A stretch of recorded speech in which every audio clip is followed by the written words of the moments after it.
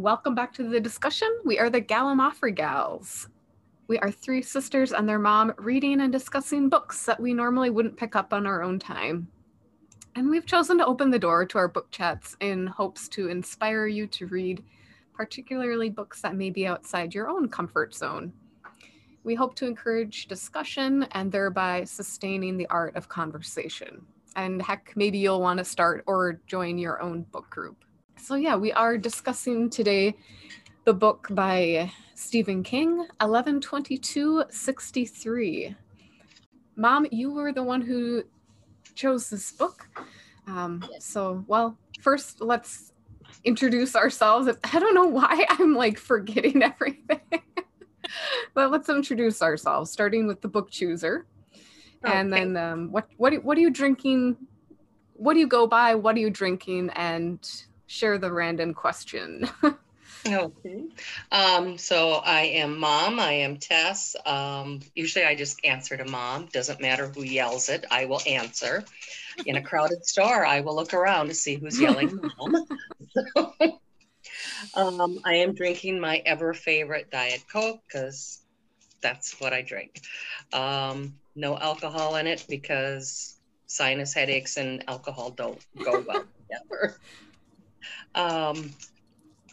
The random question was, in past, people have been buried with things that had meaning for them. So if you could, what would you have buried with you? I mean, we do talk about death a lot, it seems. It comes up a lot in our conversations, but that would just kind of struck more than poop comes up into our conversations. Almost, for this discussion anyway. True. Death on air, poop off air. That and farts. Yes.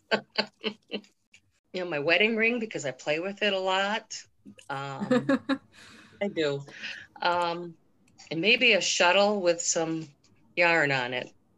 I don't know. I mean, if I could take a loom with me, sure, but then I'm getting bigger and then I'd have to start thinking about more stuff, and it's like there's not a lot I would need or want to take with me. Maybe an everlasting supply of Diet Coke, and I almost said cigarettes, but since I don't really smoke, I don't smoke. If you're dead and you can't die again, then I would cigarettes would be. Yes, then I would like, because there are days when it's like, oh gosh, cigarette would go so nice right now, but yeah, and chocolate. Yes. Snickers bar in particular. Nice. So I can't remember if there was another question. Nope, that is the question. Okay. Well, then I'm gonna jump it over to Miranda. Oh, okay. Actually, to Angie. Oh, to what? To Angie. Okay, to Angie. Okay. Hi, I'm Angie. I'm drinking a grapefruit bubbly, and for those of you who can't see it, it's delicious if you like sparkling water. It's really refreshing, like not too sweet and just uplifting. Yeah. It doesn't have that flat taste to it, or? No, it's carbonated. Okay. I know it's got like a little like bitterness that you like from carbonated things, and just like a little taste of grapefruit. It's good, but there's no sugar added, so it's not like sweet, but it's just like taste, but you get that carbonation, and good if you like sparkling water. It's one of the best ones. Oh, what would I bring with me in the afterlife? I don't know. I was trying to think about this, and it's like, well, like, what's the afterlife like? Like, is everything you need there? Are you being reincarnated? Do you have memory of your life before? Exactly. I don't know. Yeah, I really am stumped on this one, because it's like, okay, well, like, I can't see without glasses or contacts, but if I'm dead, like, does all that get restored? I don't know. I know. So I like to read and music, but like will I feel bored or will I just feel satisfied doing nothing? Like, what's the landscape like? Oh, I know. Is it pleasant? Is it nothing? I don't know. So dangerous? Maybe a crochet hook so I can build clothing and rope and build things out of Like if it's dangerous, leaves then and ropes and things. I don't know. crochet hook. And then I can stab people. Like Sharpen the other side. Crochet hook. If it's a survival situation, yeah. Then something that I know I can use to like build Great things. Yeah. Makes sense. Drinking bowls and clothing and things like that. How would you make a Nice. drinking bowl? Tightly crochet it Oh, out of Plastic bags. Right? We don't know. Yeah. Is it going to be nature or like garbage flying around? So if there's plastic bags or if there's like long grass or something. Sounds more like a post-apocalyptic situation right Yeah. now. maybe that should have been the question. Describe what you think the afterlife will be like. I'm going to pass it on to Miranda. Hi, I'm Miranda. I'm drinking some Mountain Dew because that's what I do. Do the do. Do the do. Wait, I got to ask you guys. Have you had the new Major Melon Mountain Dew? No. It's watermelon flavored. Oh, that no. sounds good. Not, but I have does not sound good. tried it yet. Did you? There's regular and like zero calorie. Mhm. I've had the regular. I cannot wait to try the zero because if you like Jolly Rancher watermelon candy, Yes. that's what it Yes. tastes Oh, like. It is wow. so good. Ooh, It is that good. Well, That does It's sound good. really good. going to the store tomorrow. Right. sounds- I'll have to We have to put go that to on the my store Walmart tonight, list. so. I think right now it might only be. be out there in 20 ounce, but I think will be I coming in 12 packs and stuff. So. Yeah, I think I saw a 6-pack of bottles, maybe. Oh, that could be too. Okay. But I will Yeah. check it out. Yeah, it's super tasty. I'll have to try That's that. awesome. I love those. Those are yummy. Mhm. But yeah, what I'd bring to the afterlife? Well, I mean, I guess it'd be music and books. But if I'm going to hell, I guess something that is heat resistant. Heat resistant books. And a fan.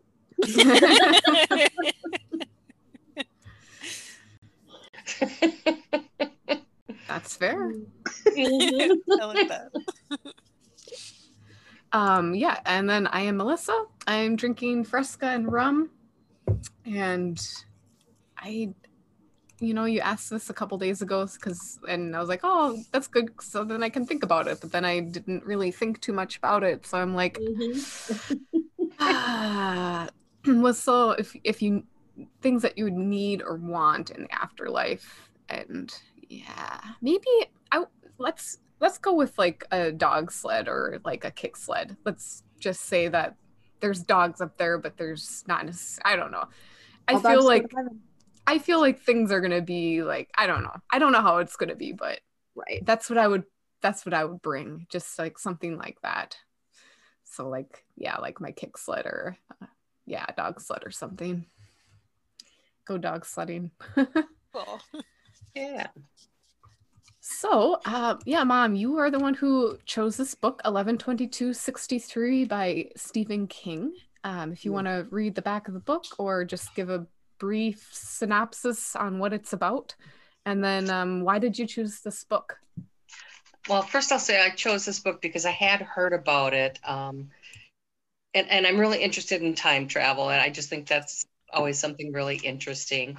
I really don't like scary books. So I was a little leery to try to read this one because of it being Stephen King, but I don't think it wasn't scary to me at all.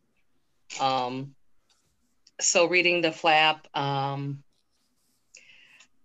let's see. Anyway, Jake Epping is a 35-year-old English teacher in Lisbon Falls, Maine, and he makes extra money teaching GED classes. And he asked the students to write about an event that changed their lives, and one essay kind of blew him away. It was about a gruesome murder that happened to this adult man's family when he was a child. And then his friend Al owns the local diner, has a secret. In his storeroom, there's a portal to the past, to a particular day in 1958. And so then Al is dying, and he talks Jake into going back to 1958 so he can go up to 1963 or whenever and stop Lee Harvey Oswald from shooting JFK on November 22nd, 63, so hence the name. And so it's about his time in there, and then what he discovers about himself and what happens when he does change things, and then he goes back to see, okay, what happened. And so it's about his life during that time that he's from the future living in the past. Awesome. Yeah, so we'll kind of go through what our overall impressions of the book are, starting with Mom or Angie. I don't know if you want to go again, Mom, or if you want to. Sure, I can go. So my overall impression was, oh my God, I can't believe I picked such a long book.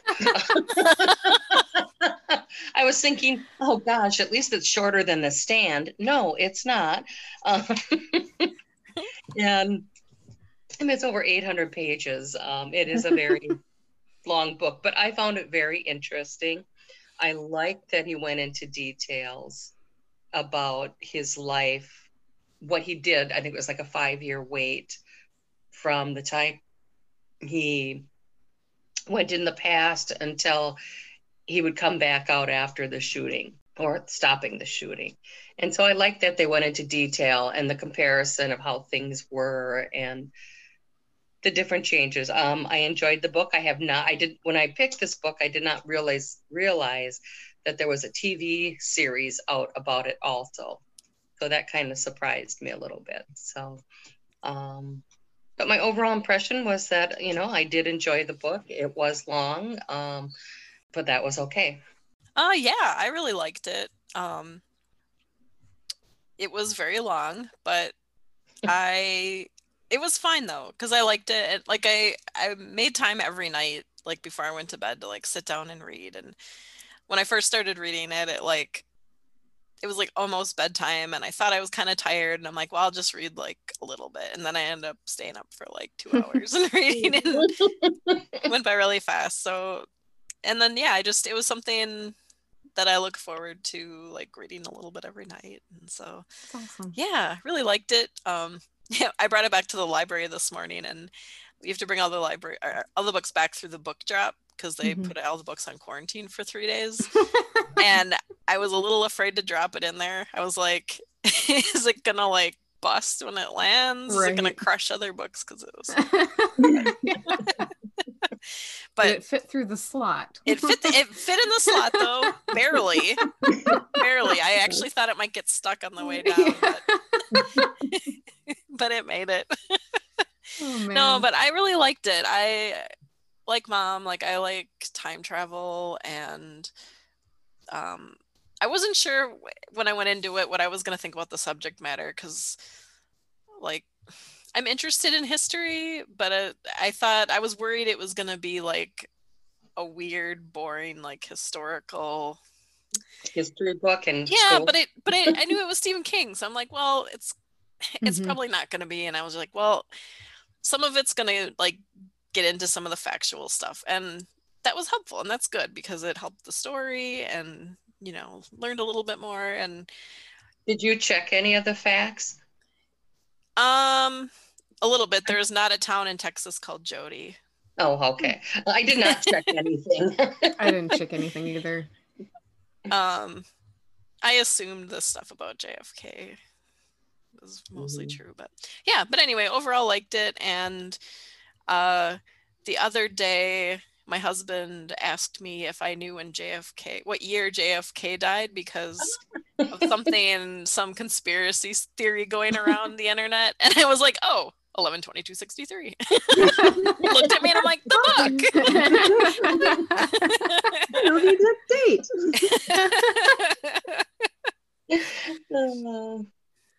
That was a Jeopardy question too, about the date of Really? The JFK killing. Yeah. Oh my gosh, that's funny. How about you, Miranda? Yeah, I actually really Or enjoyed Mom? it. I don't know. Sorry, I'm like as you start talking. Sorry. Yeah, I really enjoyed it actually. Like, I thought that, like Angie said, that it was going to be. I was a little worried that it was going to be a little bit more focused really hard on like the historical like facts of the JFK and everything like around him, and like that it was going to be really political. Mm-hmm. But I'm really glad that it didn't quite go that far. Yeah, sure, there were some different kind of like opinions that were going back and forth between the people that were down there and stuff like that, but it didn't feel like it was like a full like political like push of like ideals and stuff like that necessarily. And yeah, I really enjoyed it, and I liked the time travel aspect of it. I think they could have gone into more on that, but and like focused in more on the time travel bit. But otherwise, I really enjoyed it. How about you, Melissa? Yes. Yeah. I think overall, overall looking back, I can say that I enjoyed it. I wasn't like completely blown away by it, just because there were a lot of points where I felt like I just wanted to fast forward, and some of the parts I did well toward the end with like the police interrogation. I was listening on audiobook, so I put that part on like 1.5 speed or whatever, because it was just like, okay, like I feel like there were some points where it just kind of dragged on a little bit, but I think I understand what he was kind of going for. So we'll talk more about that too, just like why we think things were written the way they were and such. But yeah, I don't know. Overall, I wasn't like blown away, but I can say that I enjoyed the experience, if that makes sense. Like Mhm. it was interesting, and that did kind of surprise me, because yeah, like the JFK era and assassination, it's not really part of something that I'm really interested in. So I was kind of like, okay, preventing the assassination of JFK, that's kind of random, but okay, we'll go with it. Yes, yeah, I'm with you there. I'm like, okay, what? You Yeah. know, and for me, it's like that was a major, especially if you go back to 58, and it's like that's so close to the time that I could see that would be, oh, if I could change the world, this is what I would do. I guess, but yeah, it Yeah. seemed random though. But yeah, like there are different times in history, I guess, that would come to my mind before the assassination. Did you guys read the like the afterword that he wrote or anything like that? I did listen to it, but I don't remember how that relates, so you'll have to refresh. I know in one part of it, he said that he started writing the book in like 1970. Oh, 71, I think. oh, really? Yeah, So and it was too fresh. Yeah, it was so That's fresh right. that like, so that probably had a lot to do with why he thought about writing it. That's true. Period, That's a really good point. He Yeah. started writing it around that time. Oh, wow. Shortly after-ish. I forgot about that. Okay. That makes a Yeah. lot of sense, though. Yeah, that puts it more into perspective. Yeah. Mhm. So, Melissa, you listened to it on audio, and Miranda, you started on audio and then switched over to hardcover. Yeah. How do you think that influenced the way you felt about the book at all, or Good question. I was just gonna say, yeah. When I saw how many pages there were in this book, I was like, no, like I know myself too well. Like there's no way I can probably get through this in a decent amount of time. So I just like cut to the chase, and I don't usually listen to audiobooks unless it's like sometimes like some nonfiction things I'll listen to it like a podcast, but usually fiction I have to be like 100% focused in order to keep like my train of thought on it. Mhm. But so I chose audiobook on this, and I really liked the audio book version. I can't remember the actor who was reading the book. It was on Audible, so whatever that main guy is. But I personally really liked how he portrayed the characters, and I like how he read everything. Yeah, I don't know. I I felt like it immersed me. I'm not sure if in the book, did it like have people talking really weird, like apostrophes and the dialogue and stuff, like to get the vernacular? It didn't. Okay. Some of the words he would, after the sentence was said or whatever, he would be like, oh, and basically like they said it like, and then have it kind of phonetically spelled. Oh, interesting. Oh, yeah, that's true. I forgot about that. Yeah. To kind of put in your mind, okay, they're speaking with like a New Englander accent, or they're speaking with a Southern accent. Right. Because that's it wasn't spelled out that way in that. Okay, well that's good, because that was one thing I was like, that was another thing where I was like, I'm glad I'm listening to the audiobook, because I really hate reading that. Yeah. No, I'm with you on that. So that's I'm glad that's why I haven't read like The Maze Runner, because the dialogue in there is written like like kind of like that, where it's hard. Like very I couldn't get into that. So it's not written like that. There's just some words afterwards where it's like, where there's the Southern accent or whatever.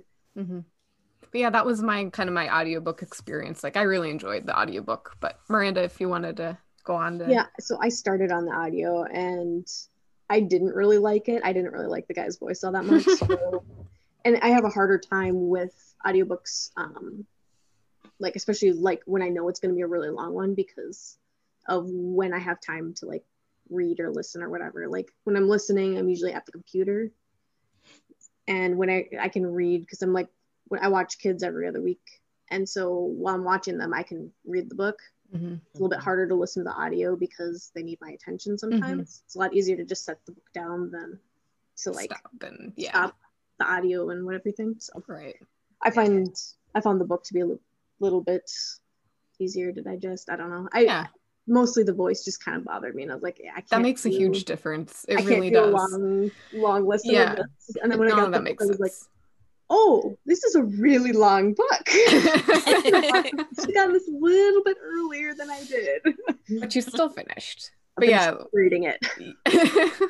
I will say one quick thing before we move on to the discussion questions. The way that the actor portrayed Al, who's the owner of the diner, he sounded a lot like, to me, like Doc from Back to the Future. So really, he's like the time travel guy. That's how I pictured him in my head, but so I was like, this is perfect. Like he really he sounded like Doc pretty much. So that was fun. That's what he was in my head. So that's so funny. That's really cool. Oh man. So yeah, going on to into the discussion questions. Mom, you had like. So yeah, there were a couple key phrases that Stephen King used, and one of the words in those key phrases is the word obdurate. And so just a quick definition of that word means stubbornly persistent in wrongdoing and unrepentant obdurate. Oh, that's like it means stubbornly persistent or hardened in feelings or resistant to persuasion or softening influences. So the past is obdurate was one of the key phrases throughout the book, so that it did not want to be changed. So kind of just jumping in, I can't remember, it'll be hard for me to kind of glance back into the book. I don't have the book, but just going into chapter 2, I don't remember what happened in chapter 1, but it was pretty much just the getting introduced to Jake Epping and oh yeah, that's right, and the GED class. Learning about Harry. That's right. And then his wife left him in the first chapter too, a little bit about that. That's right. Yep. Oh yeah. So in chapter 2 we are introduced to the time travel via a portal in the pantry at Al's diner. So Miranda, you had the question, would you have been willing to go through a portal? First time? Second time? Third time? Third time ever? Yeah, I asked this because like you have someone that you know and they tell you that they have a time portal or whatever, or basically they trick you into going into the pantry. I don't think he tells him that it's leads to anything necessarily. Just keep going. Oh yeah. And it's like, okay, well then he goes and it's like, Well, yeah, because he made him change out his money and empty his pockets and stuff like that. I think my biggest problem with it was that he didn't really tell him like how he would get back. No. Yeah.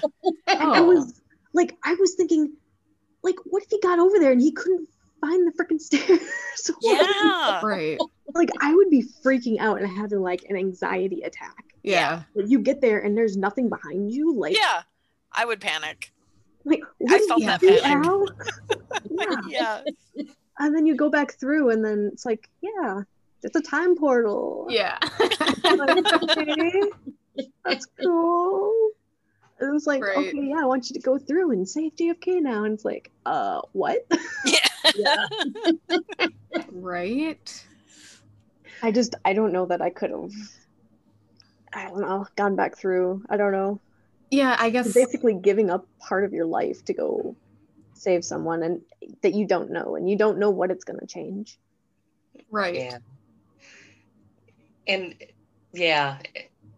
I think with his main mission of going back to save JFK, just because I am older than you guys, that is like a pivotal thing in history. Like, what would it have been like if he had survived? Just because he was a very charismatic person. I mean, I was 3 years old when he died, so all I know is from the news and stuff. And right, you just gave away your age. Oh yes, I'm old. Okay, I was -3. But yeah, so I could see that. But yeah, going through a portal without really knowing what to expect, or I mean, I think he had told him a little bit about it, but not that he wouldn't be able to see the stairs or the way back once he got in. That would have freaked me out. And he did leave a hunk of concrete or something on the ground to kind of mark where he came, where the steps were. That's right. But who's to say it's going to be there by the time you get back? Right. I know. Yeah. Right? Like, that is so true. You just have to kind of put your foot up, like, in random areas. Like a dumbass. Can you imagine seeing that from the outside? Like, what is that guy doing? That would be He's very like weird. kicking the air. Right. What is he doing? Yeah. I feel like I would have needed to go through the portal like Jake did, just kind of not necessarily knowing what I'm doing. Because I mean, I honestly, I probably wouldn't even believe the person, so maybe I would have anyway. Like, just like, okay, I'll humor you, and I'll just go through this pantry or go to the back of the pantry and laugh. Jokes on me if nothing's there. That's fine. Like, whatever. Yeah. But and I think it depends. The second time, it would probably take me a bit to do it a second time if I did do a second time. I mean, and I can't remember. I mean, yeah, Jake had kind of like, he had like a secondary, like the personal reason for going back in time, which was preventing or killing Harry's father, who had killed Harry's family, which I think that was kind of pivotal in his deciding to go through with everything, because without that personal connection, I don't feel like it would have, well, it wouldn't have made sense, like, for him, maybe. Like, no. I agree. Yeah, I don't know. I think I would have gone through, right? Maybe not believing, but humoring. And then would I've gone through a second time? I mean, I think once I was there the first time and then went back and then talked to Almor, I think I definitely would have gone back. Now, like you said, if there wasn't that personal connection of like something to sort of like test and see how it works, like, right, it might be less inclined, but I feel like it would be curious just to even do like what Al was doing, just like going back every day and like buying the same beef over and over again, like, or just going and getting a soda or something. Right. Like, I feel like I don't know, I feel like it would be curious and like something kind of fun to do. That's true. And then it's kind of like, oh, well, no matter how long you're there, you're only gone like 2 real minutes.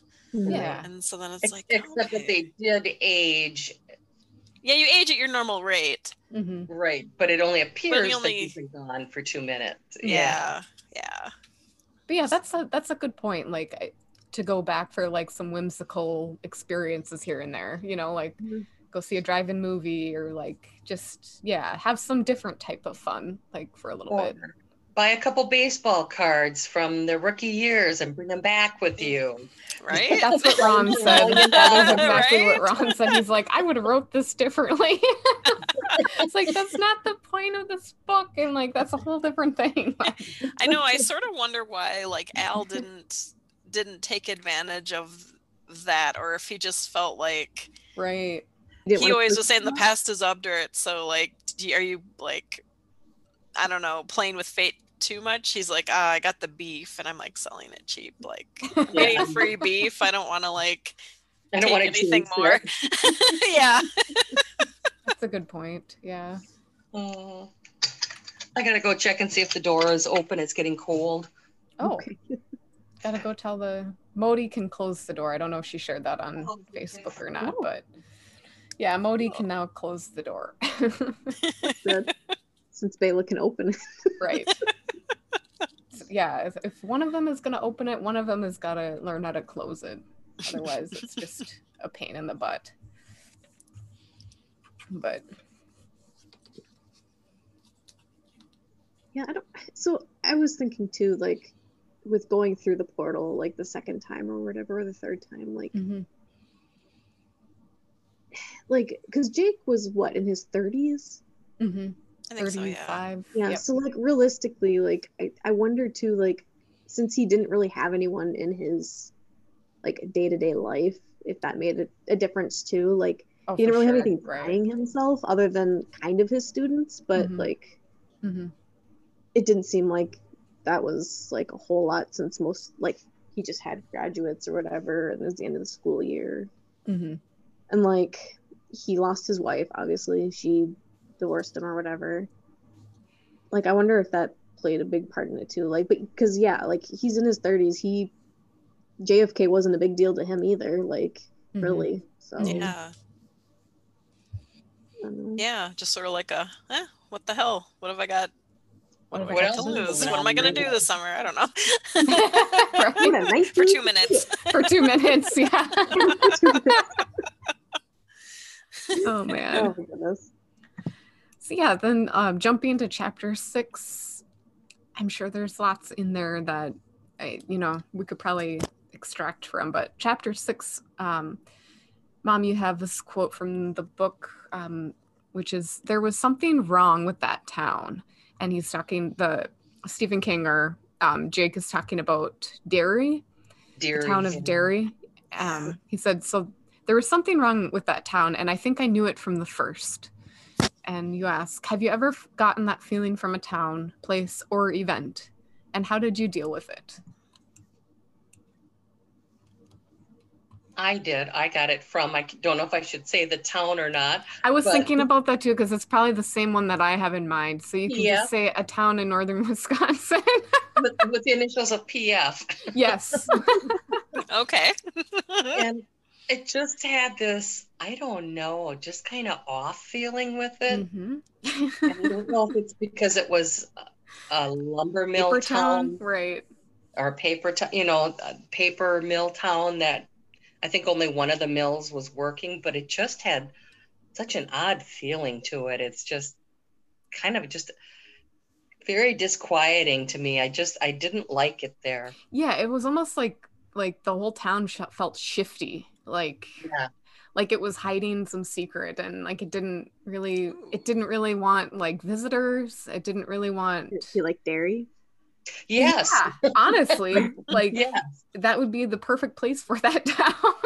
Yes. Yeah.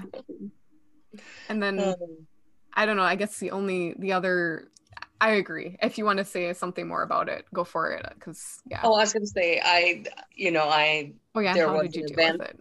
Yeah. There was an event that I had gone to, and it was in a very small community event, but it was supposed to be like a fundraiser, so you expected strangers to be there, right? And yet people didn't know you. It just felt very, it's like, oh my God, they're going to swarm us and kill us and eat us. I mean, Hey, wow. That was, I mean, Oh my God. I mean, we stayed for a very short time.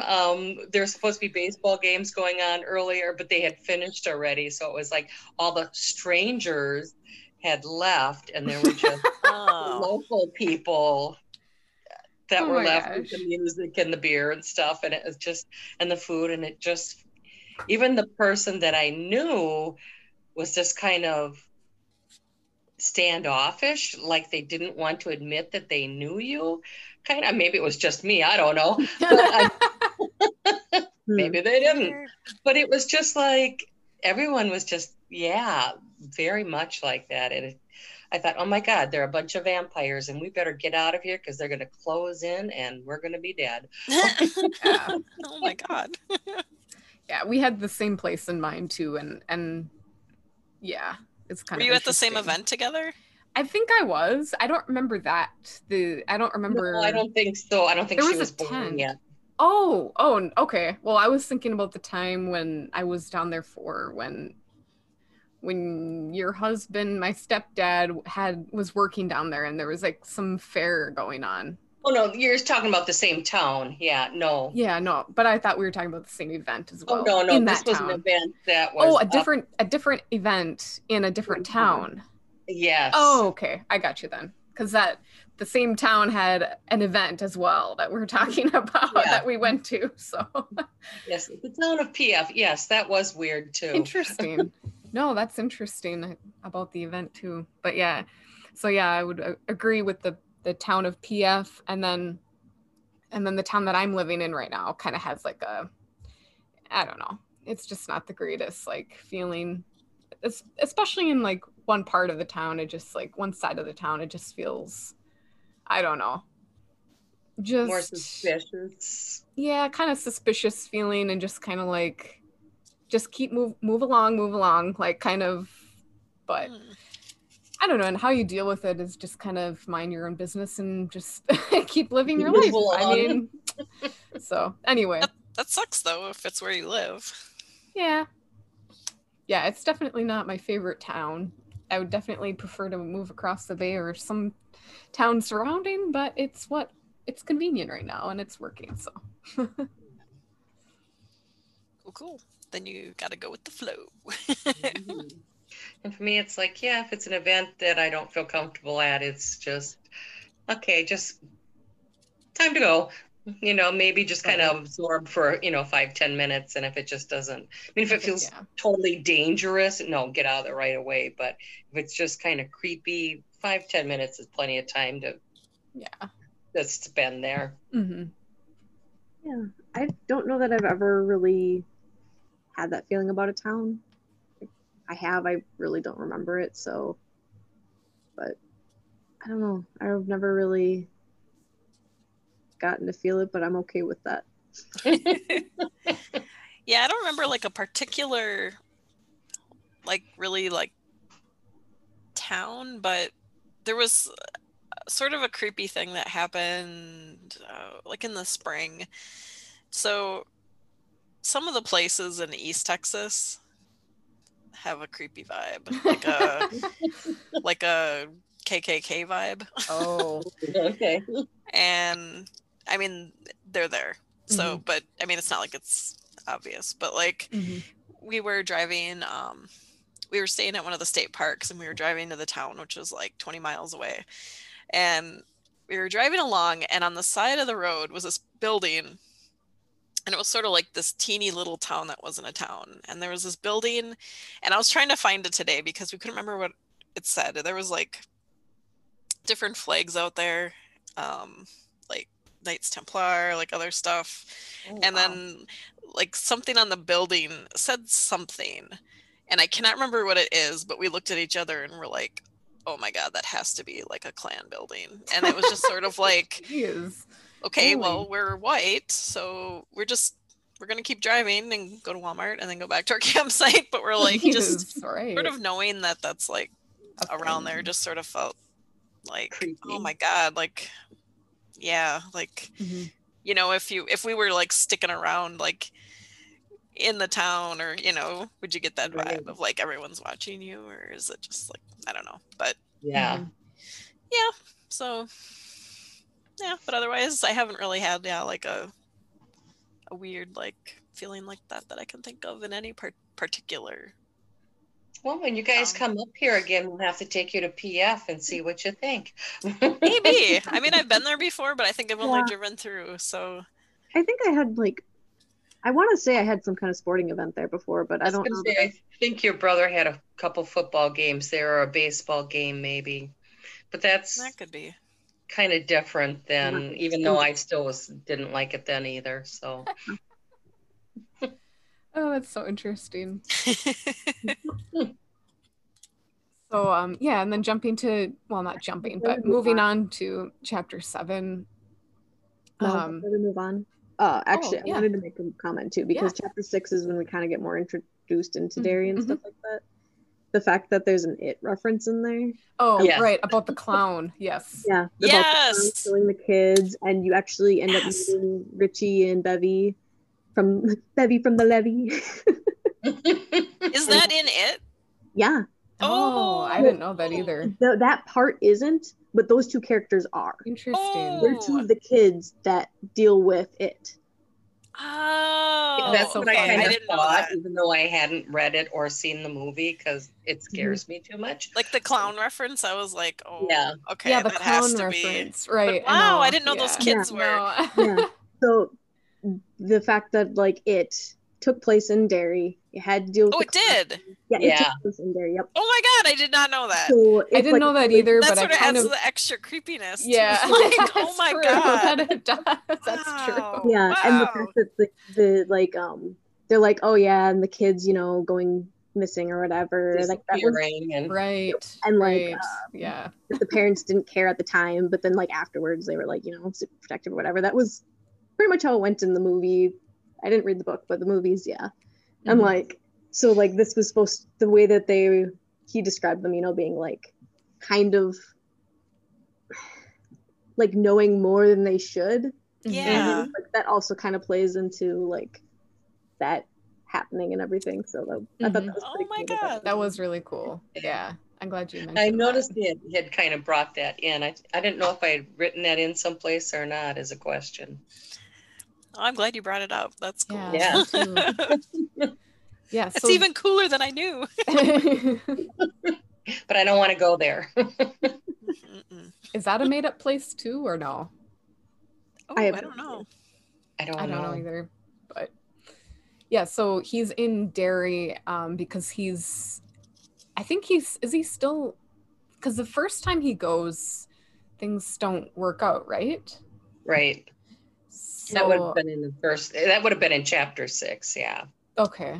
Or in that area or whatever. Okay. The first time he goes, he tries and he's semi. Yeah. God, what happened? Somewhat saves that one guy wanted to kill the dad because Bill Turkett. Right. Because he had killed the father had been married to his sister, and he knew in his head and in his heart that the father had killed his sister and the child. Yeah. And so he wanted to be the one to kill. Okay.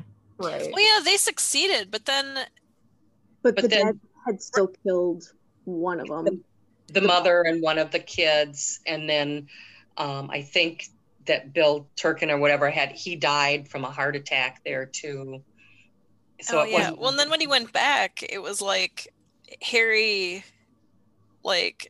hadn't been hit or whatever by his dad, so then he went into the army and got killed in Vietnam. That's right. Yeah, that's right. That was like an extra motivation for him to stop the assassination of JFK, because then there wouldn't be Vietnam and Harry wouldn't be killed there. And, interesting.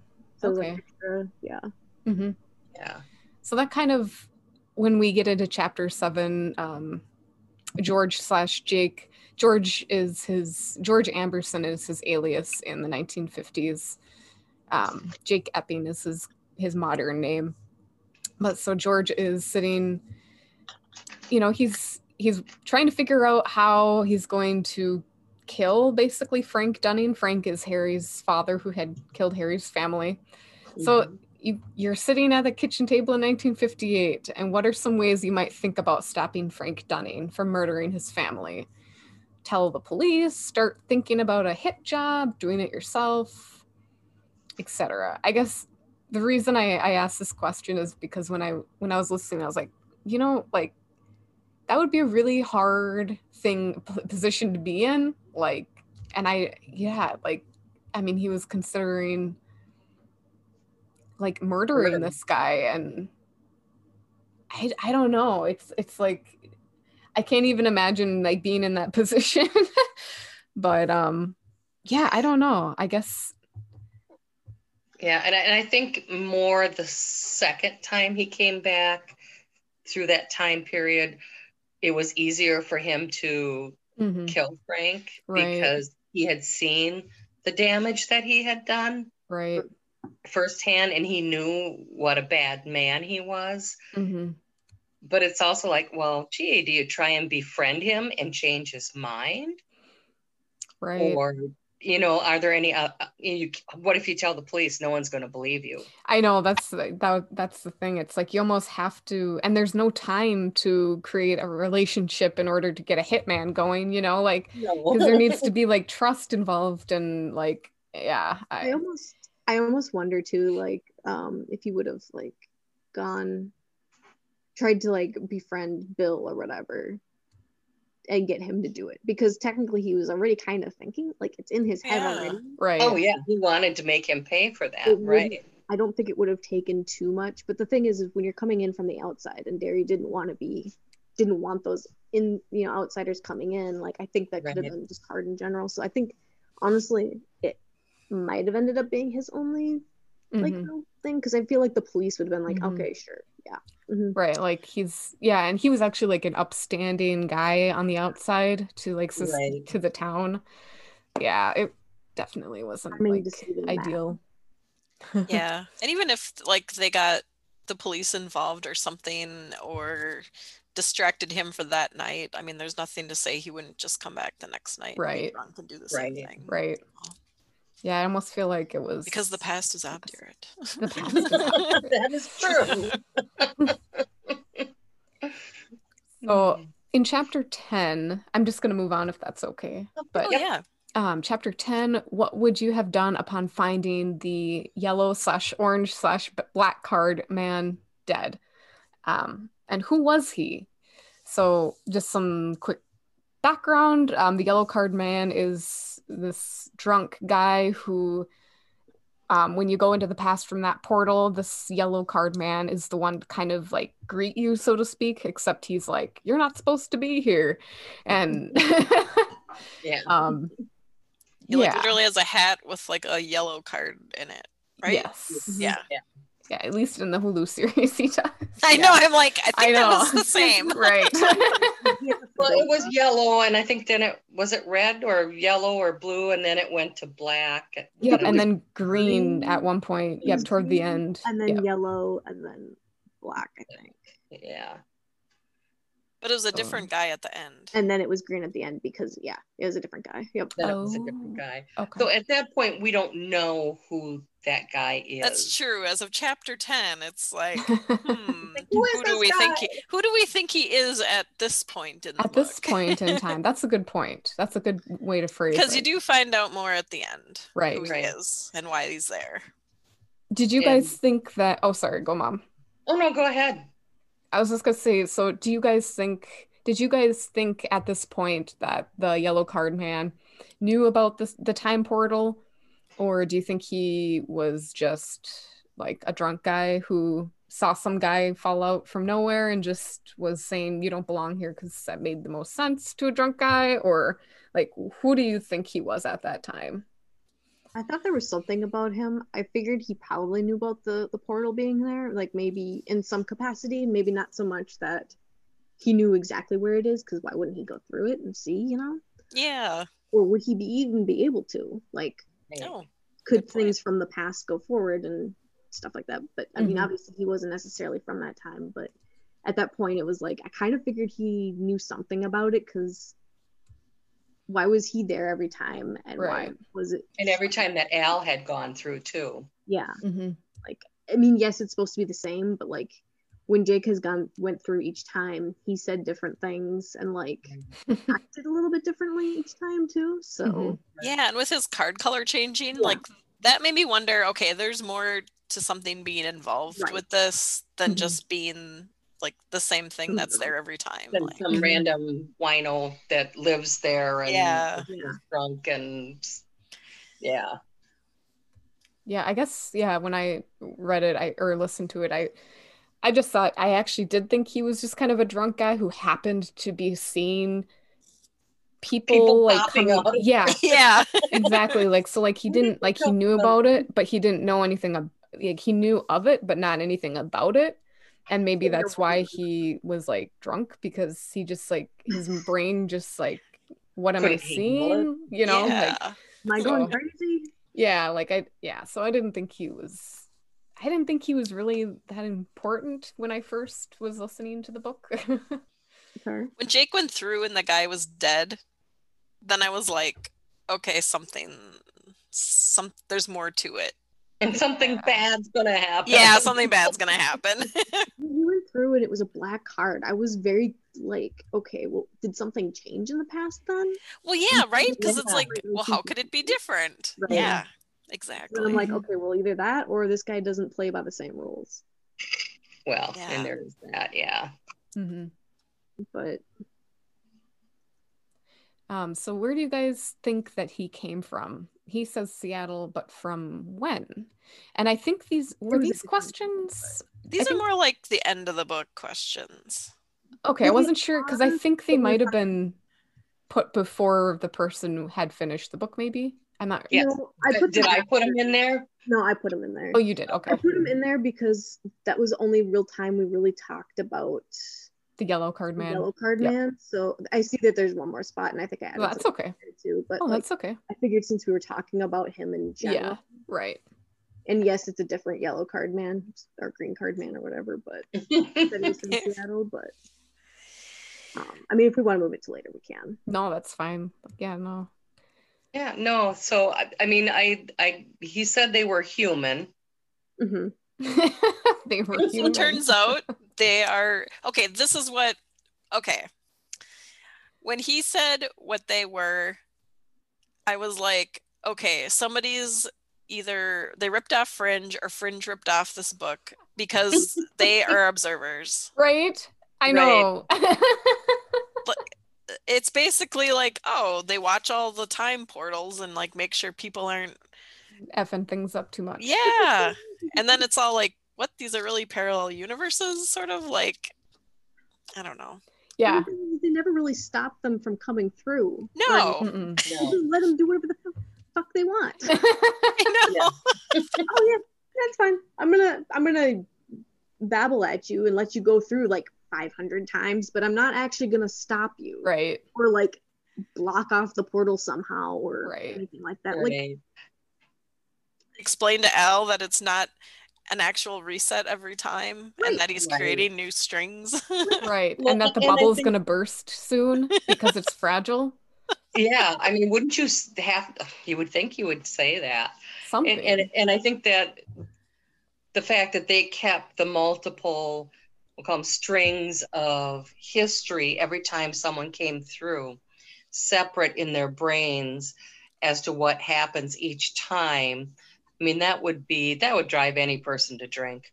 Fair enough. I know, yeah, that is a good question. Like that's almost This- kind of a separate question because I was thinking about that too. Yeah, like even with Jake having two identities, like George and Jake, like Mhm. and then like having to separate those all the time, but then like yeah. But yeah, and then like putting a whole other layer onto it by like having another strain of history that happens. It's like there's no way that you can keep all of that straight in your head. I thought it was kind of weird too. Like, it's like, okay, so they're basically like the, I don't know, observers of these strings and they're trying to keep them all straight. But then it was sort of like, such like an afterthought at the end of the book. I was sort of like, okay, but how does this really fit in? Like, True. like, okay, so are they the ones making all the things happen? Like in the series, they sort of like use that more as sort They of do. like, Right.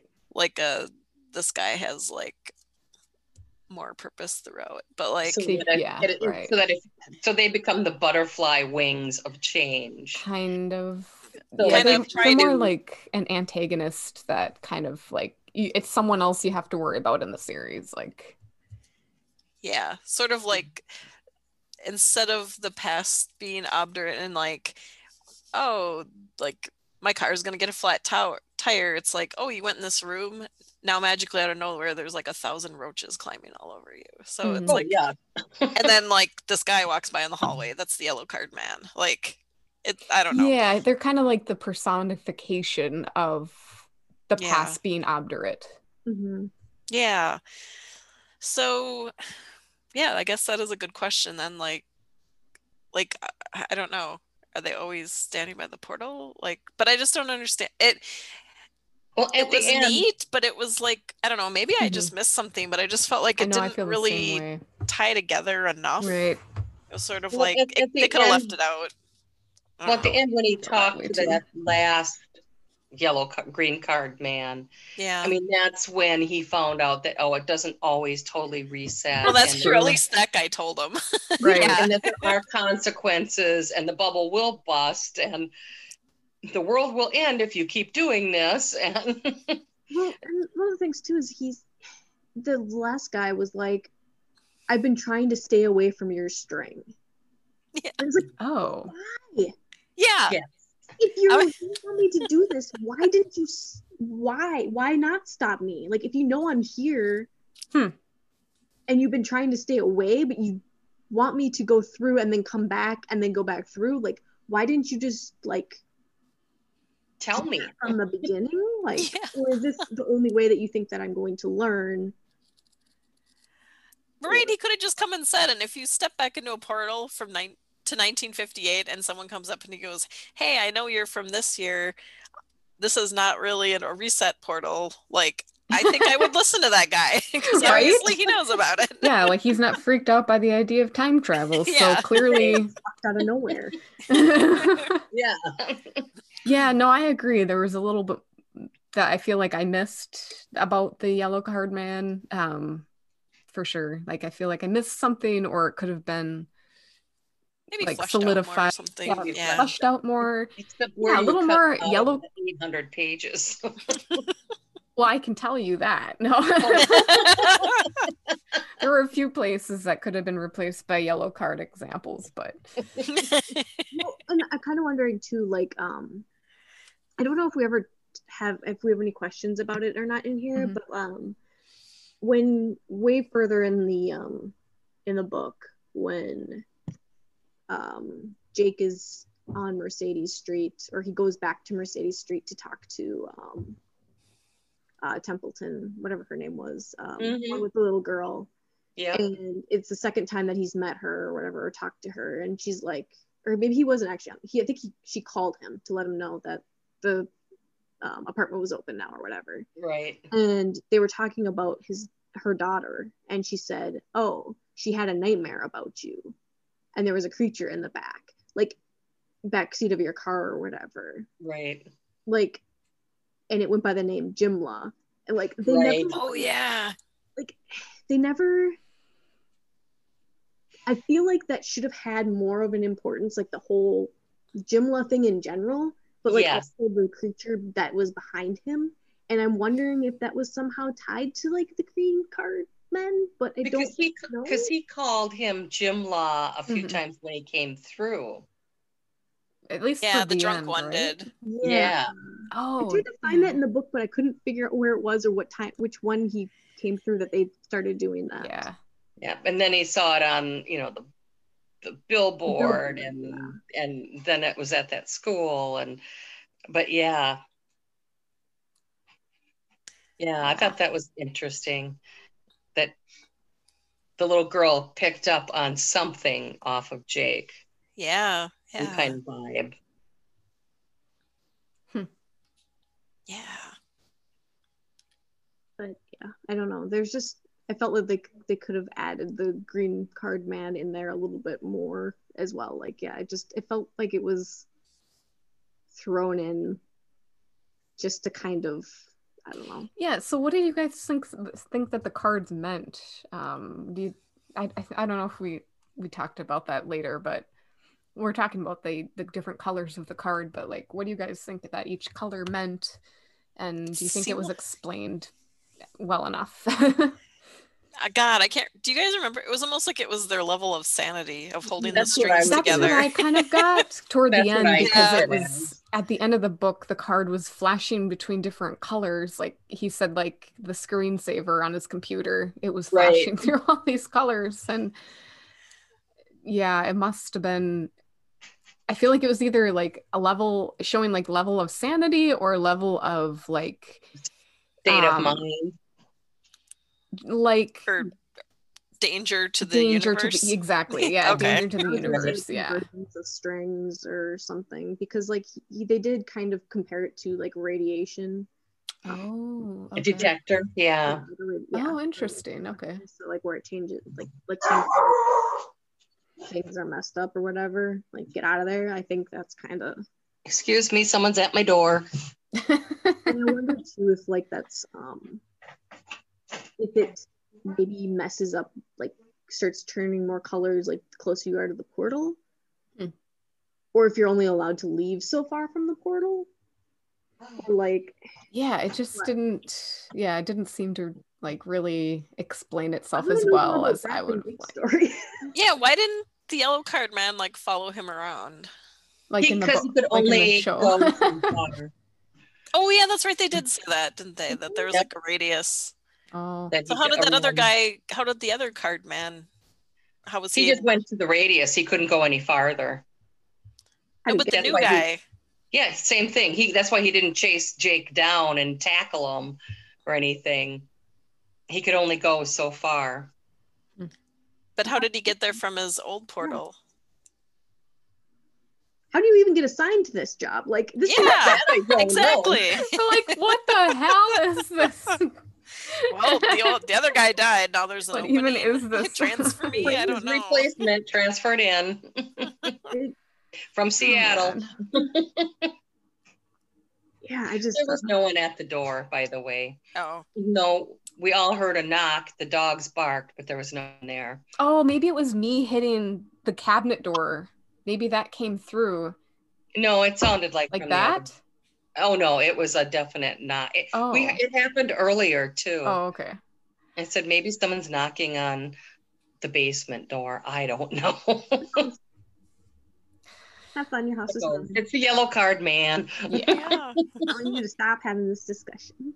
Yes. So, Mom, it looks like you had a question that maybe got misplaced. So, going back to the Dunning killing, I don't know if there was anything more we needed to add, but we can look at it. This question. It's do you think it was fair, so to speak, that Jake killed Frank Dunning before Dunning tried to kill his second family? Oh, yeah, I guess that was a question, and I had it in the wrong place. You know, like It's okay. I guess that we kind of discussed it a little bit. Is like if you know someone is going to commit a crime, and Is you it can fair travel in to- time, is it fair Yeah. to kill someone before? That's like, could you go back in time to Hitler and kill him when he was a child, when he hadn't done anything yet? Mhm. You know, that was Yeah, something to that think made a about. movie You about know, this. because what? They made a movie about this called The Minority Report. Yes, they did, didn't they? I need to rewatch I did not that. know that. I have not seen Oh. that. Now Oh, that's a good one. Yeah, I watched that in science class, actually. Interesting. Yeah, I think I have that movie. So You do. it's a good movie. it But is, yeah, no, but- that is a good question, because I mean, if the past is obdurate, but we've been talking about how it does change, and well, the past is obdurate. That's what he keeps saying, but it's not the truth. Like, so No. so the past isn't obdurate necessarily, though it doesn't want to be changed, but it still does change. Mhm. So with Right. that in mind, it's almost like even if you do know something's going to happen, there's still maybe like a 1% chance that it won't. Right. And that 1% chance is free will, and free will maybe. And also into him going to kill Lee Harvey Oswald, because he wasn't sure if he was the only one involved or whatever. Mm-hmm. And he could have taken him out at different times. And but anyway, that was just a thought. No, my brain is just shut down. So mid thought. No, it is a really good question though, and that is a good movie to watch. So with chapter 11, and this is where Jake. So Al mentioned to Jake that he had tried to save an innocent girl's life. This girl had been killed or maimed by a hunter or someone by accident, by a stray bullet. And so Jake was like, well, while I'm back here in time, I'll try to prevent that as well.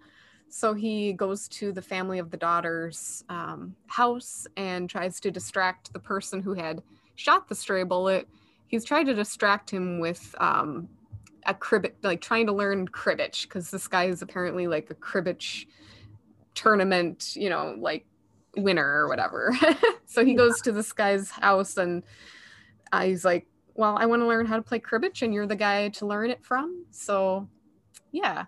And that's why he was there, and trying to prevent that from happening to that little girl. And Mom, you were asking, what did you think of Jake's cribbage plan? Well, because he had done, Al had done different things to try and stop him. And I don't know, I thought it was a way to learn something that you didn't know before. And it wasn't, you didn't have to kill anybody or hurt anybody. Right. Yeah, no, I thought it was really well thought out as well. I can't remember if I had the follow-up question on that about the guy's wife. There's not, but I mean, you could add it. Okay, well, because after they were done playing cribbage, she came out and when he was leaving, and she goes, I prayed on it, and I know you saved my husband. God told me that you saved my husband from something. And I just thought that was interesting that, well, here was another person like that little girl that somehow knew or had gotten a message somehow that there was more to him than what met the eye. And that there was like a plan. Right, because he was being sort of a weirdo, just like showing up and like, I need to know how to play cribbage from you on this day. Right. For this many hours. And I'll pay you X amount of money, which was a lot of money back then. And, and they really could use the money. So, yeah, it was just kind of, I don't know. It was nice, though. It was a nice way to show, like, a little change that also had, like, I don't know, a positive impact on those people. Yeah. My guardian angel, that kind of came up a couple times, like so And then I think this is Miranda's question. Do you think that Jake should have tried some sort of similar plan for the other instances of averting people getting killed rather than just straight up murder? Murder. That's a good point, because I think Frank Dunning wasn't, I don't know, he must have had some other hobby. Like, I mean, besides, well, maybe drinking. Like, drinking might have been, I know in the show, like, he's a butcher and something nasty happens, but like, just, yeah, you would think that there would be something that he enjoyed doing that, that Jake could have tried first. Yeah, I feel like, yes, they're murderers, but like, I feel like there could have potentially been another way of of doing it, Mm-hmm. other than just straight up murder. Like the Frank Dunning one, I kind of get because he really didn't have a whole lot of time to really think about it. Right. Like he had, I mean, he did have And- a couple months, right? Well, and right, like time was different back then, so it's like for like a woman and her kid to be in like an abusive situation like that, like how do you get out of it? Like, Yeah. I don't know. If you keep the guy away for a couple days or something, like he's just gonna get drunk and come home and beat them again. So I don't. Mhm. Yeah. But like I feel like too, like the Kennedy assassination, like there was a long period of time of which I feel like he could have maybe come up with more of a plan. Like even if he wasn't sure it was Oswald. Mm-hmm. I mean, I get that he was like, oh, the butterfly effect, whatever, Mhm. you know, like it'll change where he is or what he does. But Right. if you change it enough, like he might not go. Oh, right. Want to do it. Right. Yeah, I mean that is a good point. He didn't know though that it was Lee Oswald, so that was most of the Well, he reason knew for it him was- not intervening, because he didn't know He didn't know if it was 100%. him. Alone. He knew it was him, but he didn't know if it was him alone. Did he know that it was him though? I didn't. Oh yeah. It was a I thought he 90%. still didn't know if he I pulled didn't the think trigger so or not. either. Right. Yeah, it was like a I think he 98% said Al he- said. What was that? I think Al said that it was like a 98% sure that he acted alone, but he wasn't 100% sure. Oh, Alone. Yeah. Right. Right. So But it was that 2% where it was like, ooh, do I take a man's life for 2%? right. But he could have, like, you know, would he have had to have killed him? Could he have interacted with him in different ways and made a change that way? Mm-hmm. Right? Because even if you did that, like he could have still followed him, like Right. watched him like Al was and see where he went next. And I don't Yeah. know. In a way, Mhm. he did try to kind of change things because he talked to the whatever Montegru or Oh yeah. whatever. Right. Oh, yeah. And I don't he's remember like, his name. don't go near him and blah blah blah blah, and like pretending to be like CIA or something. Like, Right. That's true. Yeah. but like, I guess I don't know. It just seemed kind of weird that he did that, but like he didn't really, I don't know, do much else because that could have also like, I don't know, set some things to change. I don't know. Right. Yeah. Mm-hmm. It just, I don't know. Yeah. Yeah. Why did it have to come down to like being To at murder. the book Mhm. depository? Yeah. Yeah. And then, Mom, you had in chapter 13, page 8, or sorry, I don't know what 8 page 3, 4, 5 means, but anyway, Sadie thinks Kennedy's foreign policy is jingoistic, which means derogatory. So do we think that it was? And maybe you can kind of go over Well, I what think the foreign policy was. I don't really. Well, what was jingoistic? I think I had the definition underneath the question. Yep, derogatory, characterized by extreme patriotism, especially in the form of aggression or warlike foreign policy. Okay.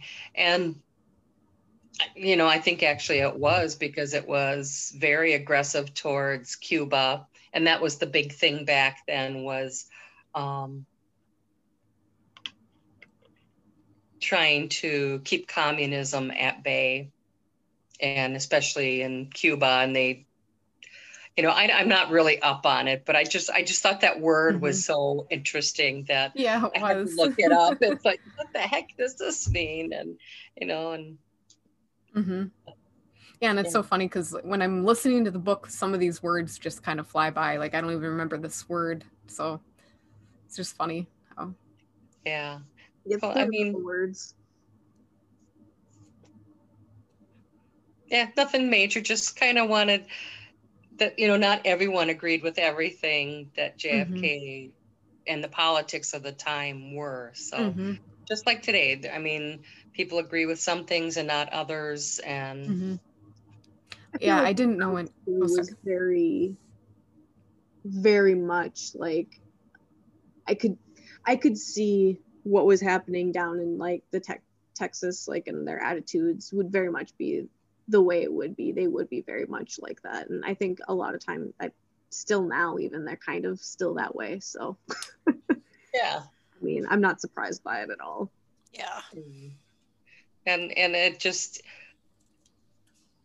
and then that at the time that was it was a very tense political international time. And people were worried about war and getting into wars and stuff. I think Korea had I am not good with dates for wars. But I think Korea had already finished in 58. So it was like they didn't want to get into another war and then, anyway, but there was this whole political feelings and background to the whole story. So, and I think that's, even though it's, it isn't a real political book, but there is a lot of background feelings in there. Mm-hmm. Yeah, for sure. Didn't it, and I can't remember if I'm thinking of this right, but wasn't Lee Oswald, was he pro like socialism? Yes. I can't remember. Yeah, and that surprised me, I guess. And communism. Yes, I didn't realize that either. Yeah, and I don't know why. Like, I just remember that striking me as like, because Kennedy was a Democrat, right. And these days people are always equating Democrats to socialists. So it's like, I guess it just like really struck me as like, oh wow, that's weird. People are dumb. They don't really know.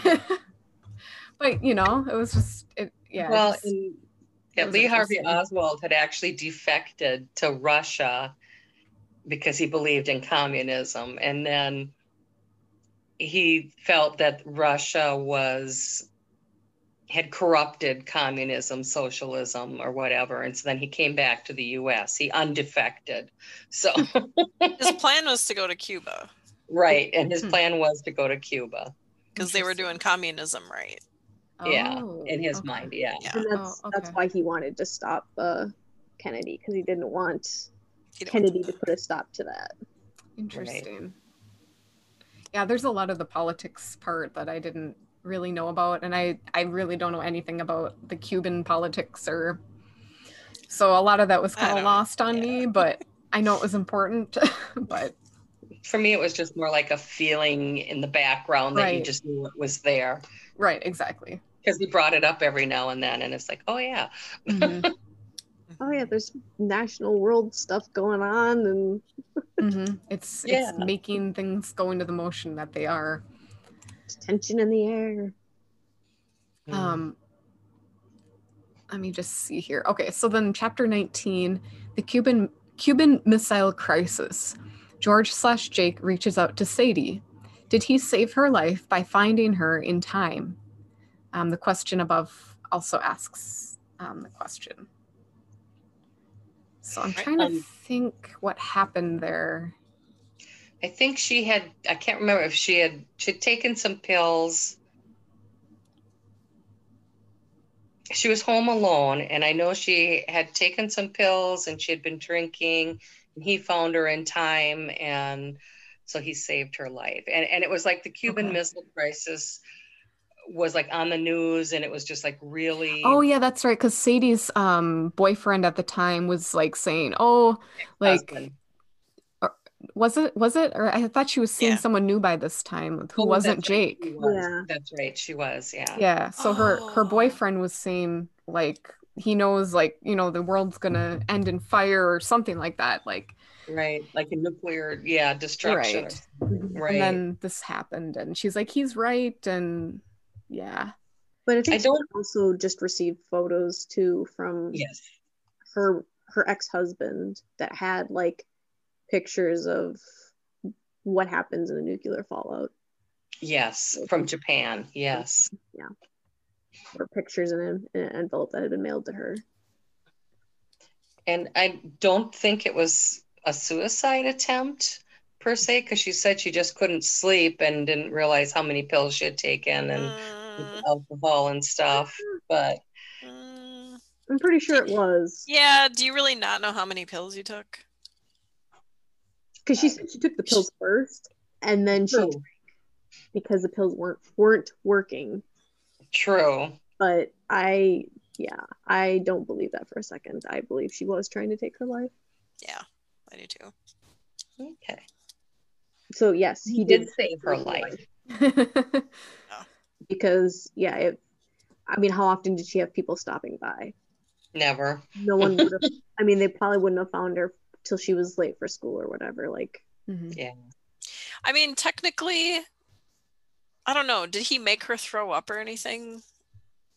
Or did he just sit with her and like put cold water on her and like sober her up? So like maybe she wouldn't have died. I think it was definitely an attempt, but she could have, like, if he wasn't there, like maybe she would have like choked in her sleep or something because she was like so out of it. She was having issues breathing. Right. Oh yeah, yeah. Because whenever she was like not sitting up, it was like raspy, like. Oh, that's right. And like took a while for her to like take breaths. So I don't know. It's hard to say yes or no whether or not he did, but I think he did. I think he did too. And then Jake / George has come to believe that life is not random. Coincidences happen, but this is Mom, you had written this. I don't know if you have your notes, so I'm just gonna say it. Okay. Coincidences happen, but I've come to believe that they are actually quite rare. Something is at work. Something is at work, okay?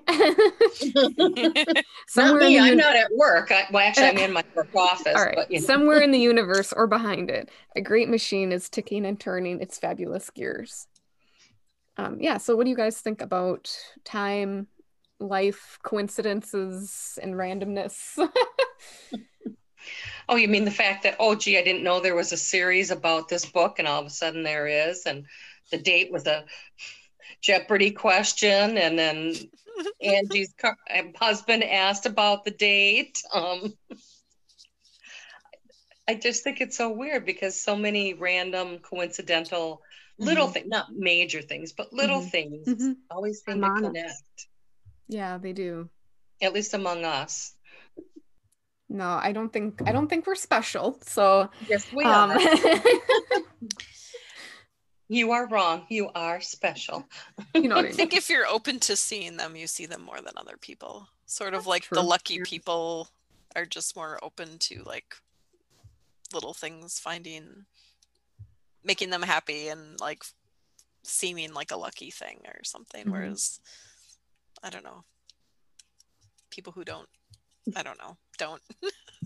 Yeah, no, I always think of Dad. Yeah. Never lucky. Everything's always happening to him. Blah blah blah. Like yes. Yeah. Yeah, I definitely do feel like there's something about life that really is like life does seem to work in like a spiral where it's like you encounter something and then like little later on like it's there again but maybe in a different form, and like it just kind of things. Like when I was really little and I really liked Princess Bride, like I loved Wesley, like I wanted to be Wesley.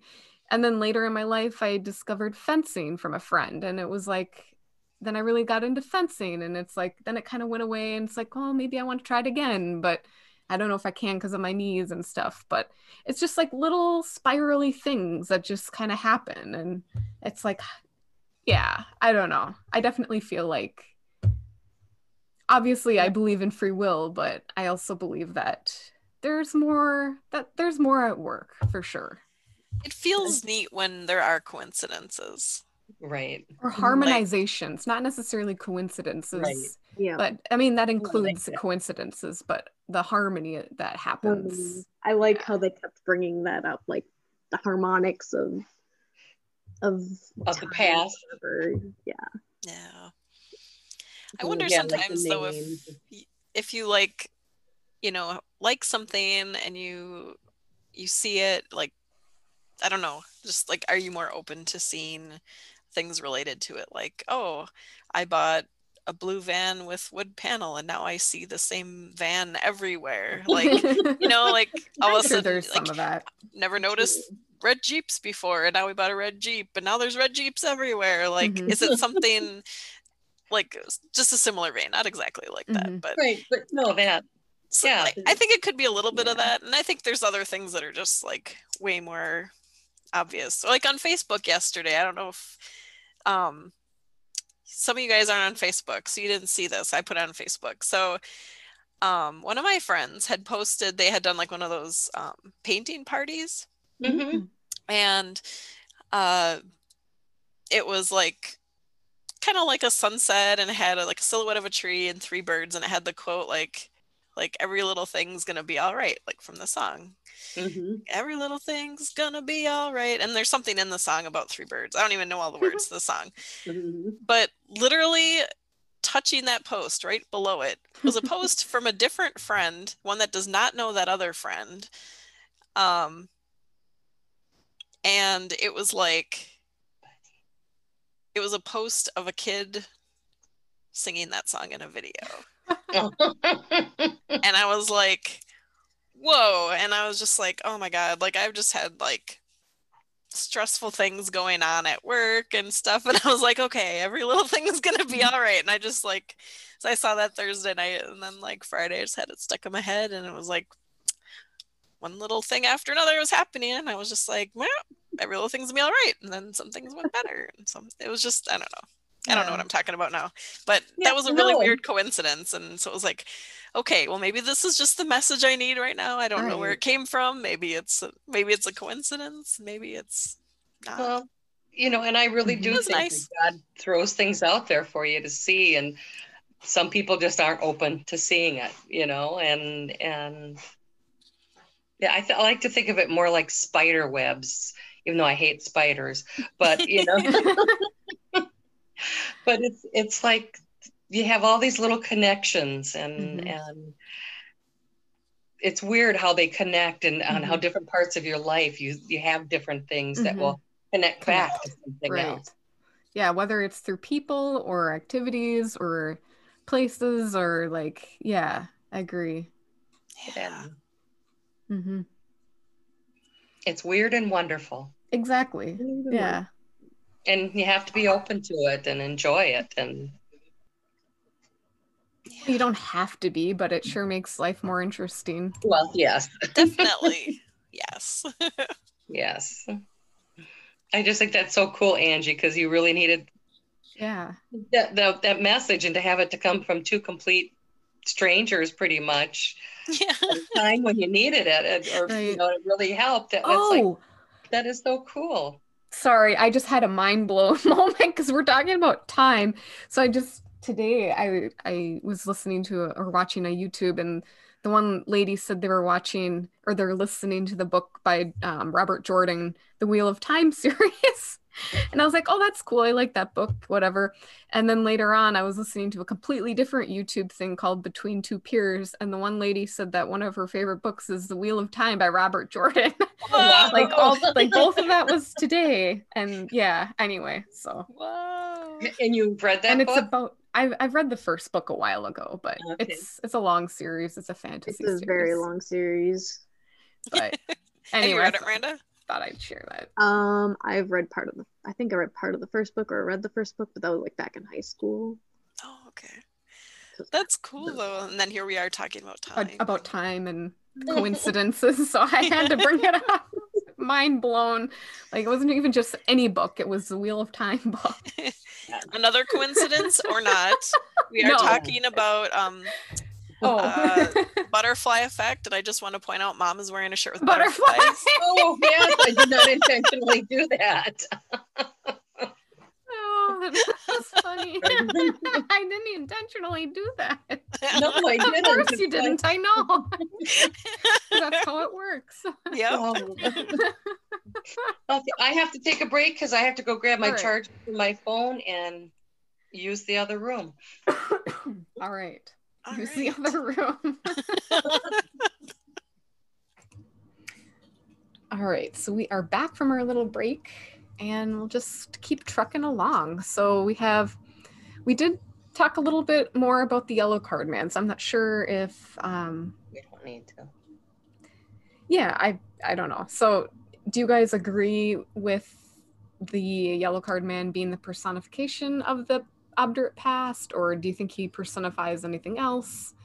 Do you think Al realized he was actually creating new strings, or do you think he just didn't care that he was? I don't think Al realized he did it because he told Jake that it was a reset. Mm-hmm. So that nothing was changed. So I really don't think he was aware of it. Yeah. Aware of it at all. He was totally oblivious to it. I agree. And I don't know if I fully believe that. The reason I say that is because while yes, when Jake meets the yellow card man, he's like drunk already. mm-hmm. But Al has gone back how many times? Mm-hmm. Was there for how long? And like how many times did he meet him? True. Every time he went through? Exactly. So my question, I wonder like how much did he try to explain to Al in the beginning? Oh. Like, did he actually say anything to him, or was he already like to the drunk point at that point? Or was that a development? True. And he just chose to ignore it. Good point. That is true. Yeah. I feel like he must have thought that it was mostly, it mostly just stayed the same. But yeah, I don't get the impression that Al really knew too much about it. And he didn't really care either. He just enjoyed getting free good meat and getting a tan when he, was stressed out in the winter and go down to Florida to fish. And so, yeah, I don't know. It was interesting for sure. Yeah, and I guess, so we have quite a few general questions about the book. I feel like we didn't even touch on like Sadie and their relationship yet. So maybe, I don't know if there's anything in here, but maybe we'll come up with something by the end. If you want to. I mean, did you guys feel like Jody, that whole like 5-year he was there, however long he was there, like, was that, what did you think of that? Did you feel like the romance was necessary? Did you feel like, I don't know, like, I don't know. Yeah, I feel like it was necessary as far as like storytelling goes, because it kind of helped him, it created a tension that wouldn't be there otherwise, because it created a desire for him to kind of stay, and it pushed his decisions, like, he couldn't be quite as reckless maybe as he might otherwise be if he hadn't fallen in love with someone. Yeah, I felt like it was I think it was a good addition. And I feel like it was actually not just an addition, but I actually do feel like it was kind of like a key component of the story. Just the fact that,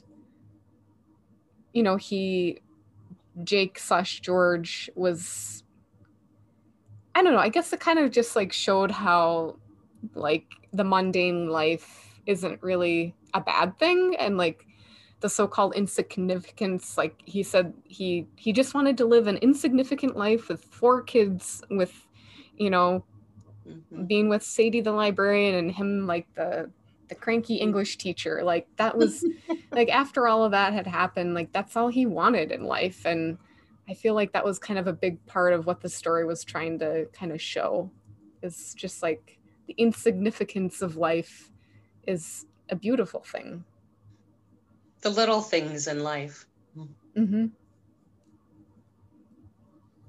I guess then too, like, what did you think about the fact that when he went after like the assassination stuff went through, and that he went back or whatever, and then he came back and he was gonna stay, and then he decided to leave and not meet her at all? Like, what did you guys think about that? And then also him then choosing to like try and find her in his time, right, to meet her. I don't know, to me that part seemed a little much, I guess, especially since he's like, my name's George Anderson, like Amberson. Like, that sounds familiar or whatever. Like, like, that to me was like a little bit much. Not gonna lie. Yeah, I don't know. I mean, I think because he loved her so much, and because I'll just say it anyway, because she died when he stopped the assassination attempt, that he was really, really, it hurt him deeply because because he was going to bring her back with him to the present, and she was going to go. And I think I would want to see how that person that you loved so much, how they had turned out. And actually with him not in her life, she actually had done quite a bit of important things. Yeah. Which I found really interesting too. I mean, she'd been to Washington, she'd done this, she'd done that.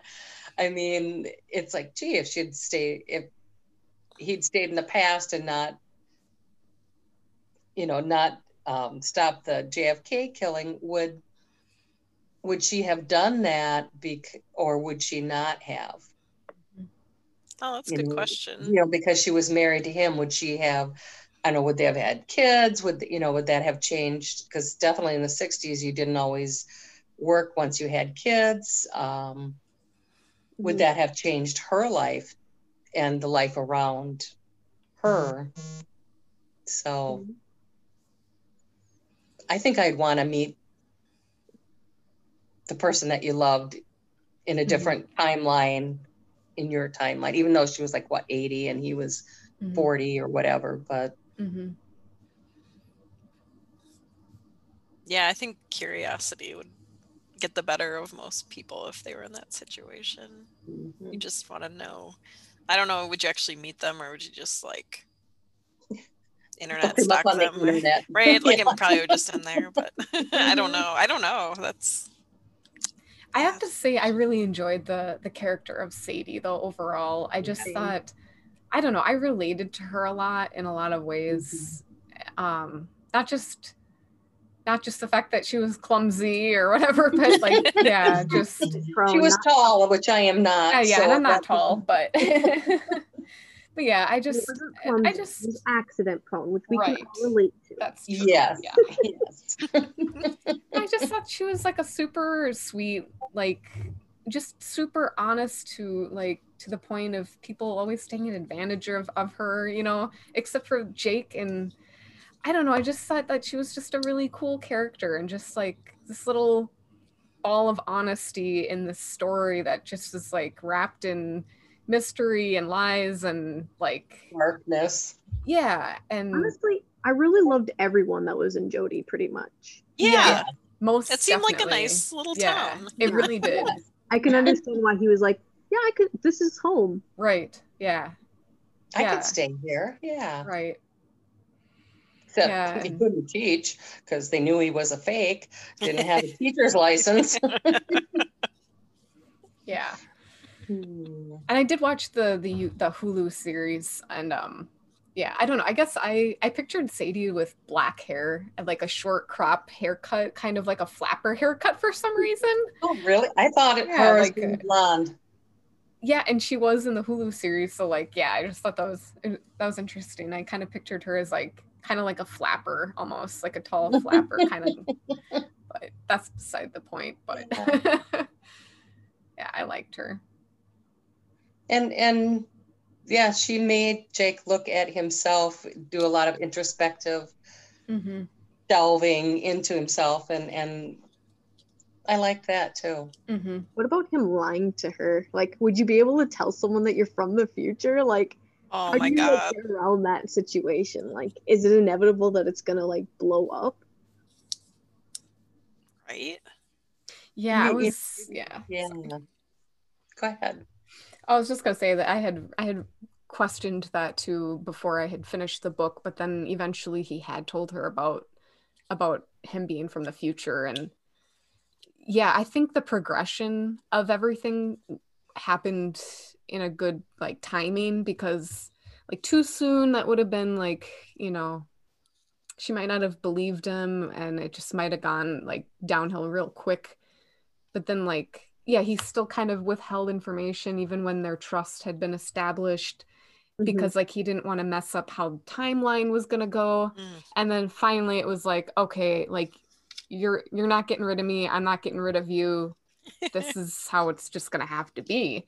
So I feel like the Stephen King made a really good timeline of how Jake revealed himself to her. Yeah, I agree. Yeah, I think so too.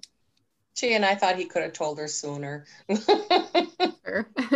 I had that thought when I was reading through. I was like, just tell her, like, she's gonna leave you if like Because I think she would have believed him no matter when she told him or when he told her, because you know, he could back it up with some proof of things that were going to happen. So yeah.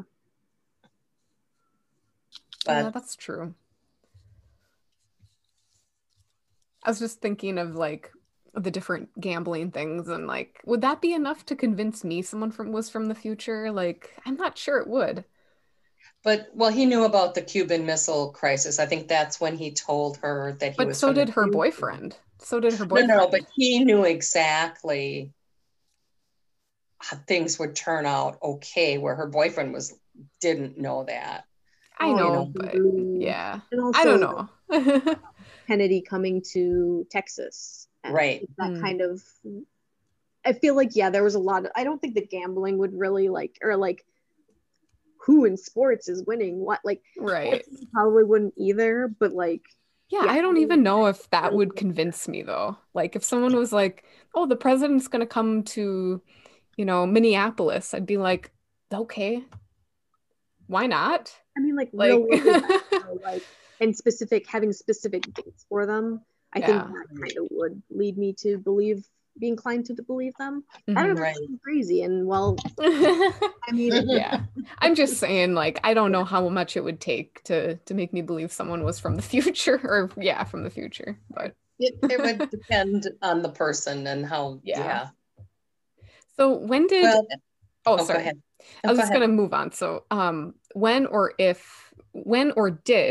11/22/63 start to grab your interest? And did it ever lose you? Were there parts that you didn't think were necessary?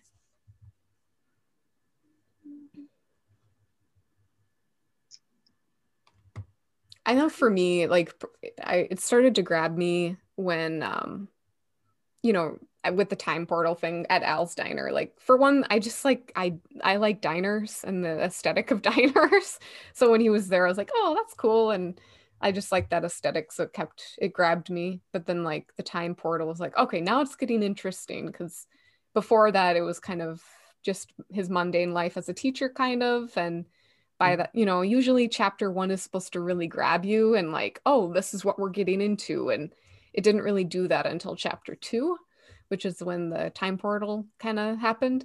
The book lost me a little bit when he like was first meeting Sadie and she was talking about like her sexual relationship, and like, I don't know if it was just audio or what, but like that whole scene about her talking about her exes, like the broomstick between them, and that just seemed to drag on like forever. And like, I don't know, there were just some scenes that just felt like they were lasting a long time. And I mentioned earlier, the police interrogation was like, okay, like, let's just move on. Like, we get it. He has to create an alibi. We get it. Okay, he's being clever. Let's move on. And like, it just kind of dragged on a little bit. But so, yeah. I don't know. What about you guys? Parts were necessary. So, I mean, I don't know. I would say it started to grab me when he actually like first gets introduced to the portal. Before that, I was kind of like, okay, where is this going? Like, I think that was also necessary, like to kind of get him to go. Right, the backstory of So, I mean, for the most part, like I don't think it ever really lost me. I was pretty much just like, okay, and then I just kept reading. I guess, sorry to interject again, but I guess to just kind of, a lot of like his life in Jody, I guess it was charming, but it was like, I was getting kind of lost there, because not confused lost, but just it was losing my interest a little bit. I know you because you messaged me and you're like, I can't remember what you said. Like, does I this go can't on rem- for a long time or something? yeah, I'm Like, not does this have anything to do with anything? right. Yeah. Yeah, I can't See, and remember I And I either, like was but like, yeah, that just part. keep going. Just absorb it. Keep yeah, it was going. taking a little bit long for me. Yeah, but The life and And, Jody and was like the like what the story was about, more than like stopping the assassination. right. right, and that's what I learned much later. Yeah. Yeah, I thought the whole book was, everything was necessary and kept my interest the whole time. That's awesome. Yeah, he was a really good writer. Like, yeah, I Yeah, definitely, yeah. there were some parts when he was like uh like watching Lee Oswald and like setting up his apartments and stuff, and I was like, Mm-hmm. okay, like this, and it was more like, I don't know why I went into it with like, I don't know, the expectation that, okay, here comes the boring part. It's like I was expecting something to like, with the book being so thick, I was expecting some point to drag on too much, and like some of that was, I don't know, wasn't as Yeah. interesting as other parts, but it never really felt like it was. It was fine. It was fine. I like went into it like, oh God, they're gonna get really technical or something. Here comes the technical part I'm not Jargon gonna and care yeah, about. And I was right. like, oh no, it's fine. Okay, it fits in. It's all good. It's all good. Well, that's awesome. No, that's Yeah. awesome. Yeah, some parts I may have read faster and maybe skimmed Yes. a little. Yeah, but, definitely. Yeah. you know, but Get the gist, hit some yeah. paragraphs. Told Yeah. myself I was going to do that because I was kind of running a little bit behind on reading the book, but I ended up just chugged along at my normal pace. Nice. No, that's awesome. So yeah, and I guess well, I wrote this, but we kind of discussed it already, so I guess we don't really have to go into that as to why he chose assassination of Kennedy. Right. Yeah. So, and then we kind of talked about that already with the Great Machine, the overarching fate. And then what is the nature of time as presented in 112263? So some of these are I can't remember all of the catchphrases that are used, but some of the key phrases are: the past harmonizes with itself, life turns on a dime, which he used more in the first part than the latter half, I noticed. And then the past is obdurate. And I'm trying to think if there were any other ones, but The harmonics, but I think you mentioned that. the past harmonizes with itself. Yeah. Yep. So some questions: time doesn't want to be changed. Time is obdurate. Why do you think this is? And same with like the harmonies cropping up. And we can put this into terms of the book too, like why do you think it needed to be obdurate for this book? Or Fair enough, because is time obdurate? We don't know. We don't know. We will never know until we figure out time travel, and then even if we do, we might still not know because we might not be able to ever come back. That is true. I thought it was interesting that Stephen King decided to choose like the time that time pushes back. Yeah. I mean, I don't really read like time travel stuff, so I guess I don't really have anything to compare it to, but I haven't really heard of a time travel system where time kind of pushes back and just wants to be the same. So I thought that was really cool that he chose to do that. Yeah. I thought so too, and I also thought it was interesting that no matter how hard it pushed back, it never actually killed him. Yes. And I don't know if that's because he's not a part of the past, so really he shouldn't die because he couldn't be found there, or if it was just like it was just there to scare him, or like, because in trying to stop him, it's changing itself. Right. True. Or is it? But most likely Right. it is. Fair enough. The bus crashing, True. or the car, crashing, or Mhm. whatever. Like, The guy's Right. beating the shit out of him. And Yeah. like I mean, in itself, yeah, it's pushing hard against him, but Mhm. pushing hard against him, Never killed them. changing, and it never kills him. Right. That's interesting. Mhm. And is it a monster that he brought, like that's like overhanging, like like the girl said, or is Right. it just time itself? I don't know. Ooh. Do you guys, Angie or Mom, do you guys have any other things on that point? it was cool. It's almost, I mean, in a way, like made time a character. Yeah. Mhm. Yes. It really did. That was cool. Yeah. And then the butterfly effect, what is it? And I think someone asked if, on the very bottom, do you believe in the butterfly effect? So what is it, and do you believe that it's a thing? So pretty much the butterfly effect was like, if a butterfly flaps its wings, it could cause a tsunami in like Asia. Like that's basically the Right. gist. Like one little change could cause something else to happen that's huge, which they kind of expressed in like the last bit of 11/22/63 with him stopping the assassination of Kennedy, but then like going back and through the portal, it's like Maine's part of Canada. There's earthquakes everywhere. Like no power. We should talk about that too when we're done discussing this part. Yeah. Yeah. And I mean, I think it's a possibility. I think that everything does affect things in some way. Mm-hmm. I still think, it's really funny that you're wearing a butterfly shirt. Yeah, I didn't even think about that. It's just really fun. It's interesting. Yeah.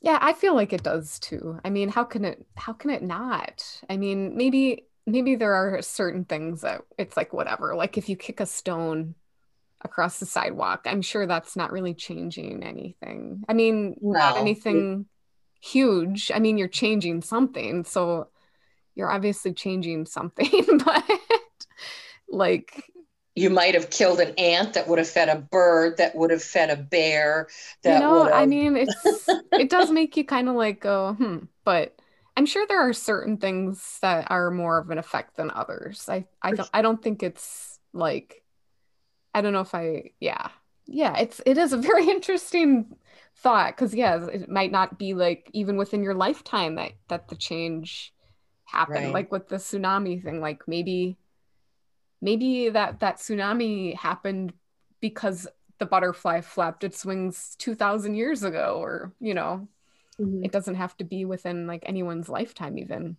Right. So my eating a tomato is not going to cause a nuclear war tomorrow. It might. Not tomorrow. Maybe not tomorrow, but Oh, but yeah, that is so interesting though. it is, because you don't usually see, I mean, especially if you look back in the past, and I don't know if you guys ever watch Finding Your Roots. It's a PBS thing, and okay, and this guy, I can't think of his name. They do genealogy for like 2 or 3 famous people. Okay. And it's just interesting because they go back, way back, and like how their family made it over to America. Some were in chains, some emigrated, some snuck across the border from Canada. That actually was one, and they were sent back. They came from Ireland through Canada, sneaked in, and then wow. But it's interesting because you don't realize like some of the choices that you make today, how they may affect the future, and people don't know that, or they wouldn't do anything. I mean, right. Oh, that's true. Right. I know. I wouldn't. Gotta live. Gotta just go along, and what happens, and and so it's like, yes, you do have to take responsibility for your actions of the day, but you can't always predict what they will bring in the future. Mm-hmm. And that's why I kind of brought that show up, because it's like, you know, these people didn't know what their future, what their actions would bring into the future. So Mm-hmm. you don't know, Mm-hmm. which is a good thing in some cases. I think it is too. Yeah. Yeah, and then Miranda kind of touched on it, but like in this book, the prevention of the assassination led to like a near post-apocalyptic future for America. That was so weird. For the world, pretty much. Yeah. So like people in the future, or like, you know, 2011 or whatever, were using like kerosene lamps, and like some buildings weren't there. Like I don't know if the factory was there. No, I don't. But like wind-powered vehicles. Oh, I forgot about that. I don't even remember that. That's crazy. Hybrid electric, and then had these weird things on the top of their cars to like it looked like I'm guessing they were like little wind turbine. Yeah. I don't remember that for some reason. Crazy. But like people there had like, it looked like radiation issues. Well, that's because one of the nuclear power plants had blown up. Right. Okay, yeah, that's right. That one lady had a mask on, and one like of the kids was missing his nose. His nose. Yeah. Oh, yeah, that's so like crazy. Like, yeah, I just think that was interesting. That I mean, What did you say, Miranda? He had a nose hole like Voldemort. Oh, yes, he did. Yeah. That's what I thought when I first read it. I'm Me like, too. I know what that looks like. Oh my gosh. But yeah, I think it was because instead of going to Vietnam, I think they used the atomic bomb over there, or something like that happened. China used it on us, I think, is what happened. Was it? Something like that, because they were trying to do something with, I don't know, telling them to like step down or whatever, and then we blew them up, and then they blew us up or something like that. Like it basically started like a nuclear war. Oh, okay. Right. Yeah. And then there were like you said, all the earthquakes and things too. And Maine had joined Canada. And... That's right. I remember that. They were supposed to have electricity that day, but they didn't. They only got it 3 times a week or something like that. Right. Yeah, like super weird. Like, yeah. Depressing and horrible. Harry was alive. That's true. Harry was alive. But yeah, so it's interesting that here he thought he was doing this awesomely great thing, Mm-hmm. and it had all these horrible consequences after. Mm-hmm. Yeah. But then he went back. Like, whoa, we gotta reset this. Like, okay, Yeah. so obviously, yeah. And that's when the green card guy told him it's not a total reset and blah, blah, blah, and stop doing this. You know what I wondered is when he went to the future, like where his, I don't know, where his current body was, that he wasn't there and no one knew who he was. Like that was weird. It was almost like he erased himself. Oh, I yeah. don't remember that. Because like Harry didn't know who he was, and it was like, oh, never heard of a Jake Epping. Like, oh, that's right.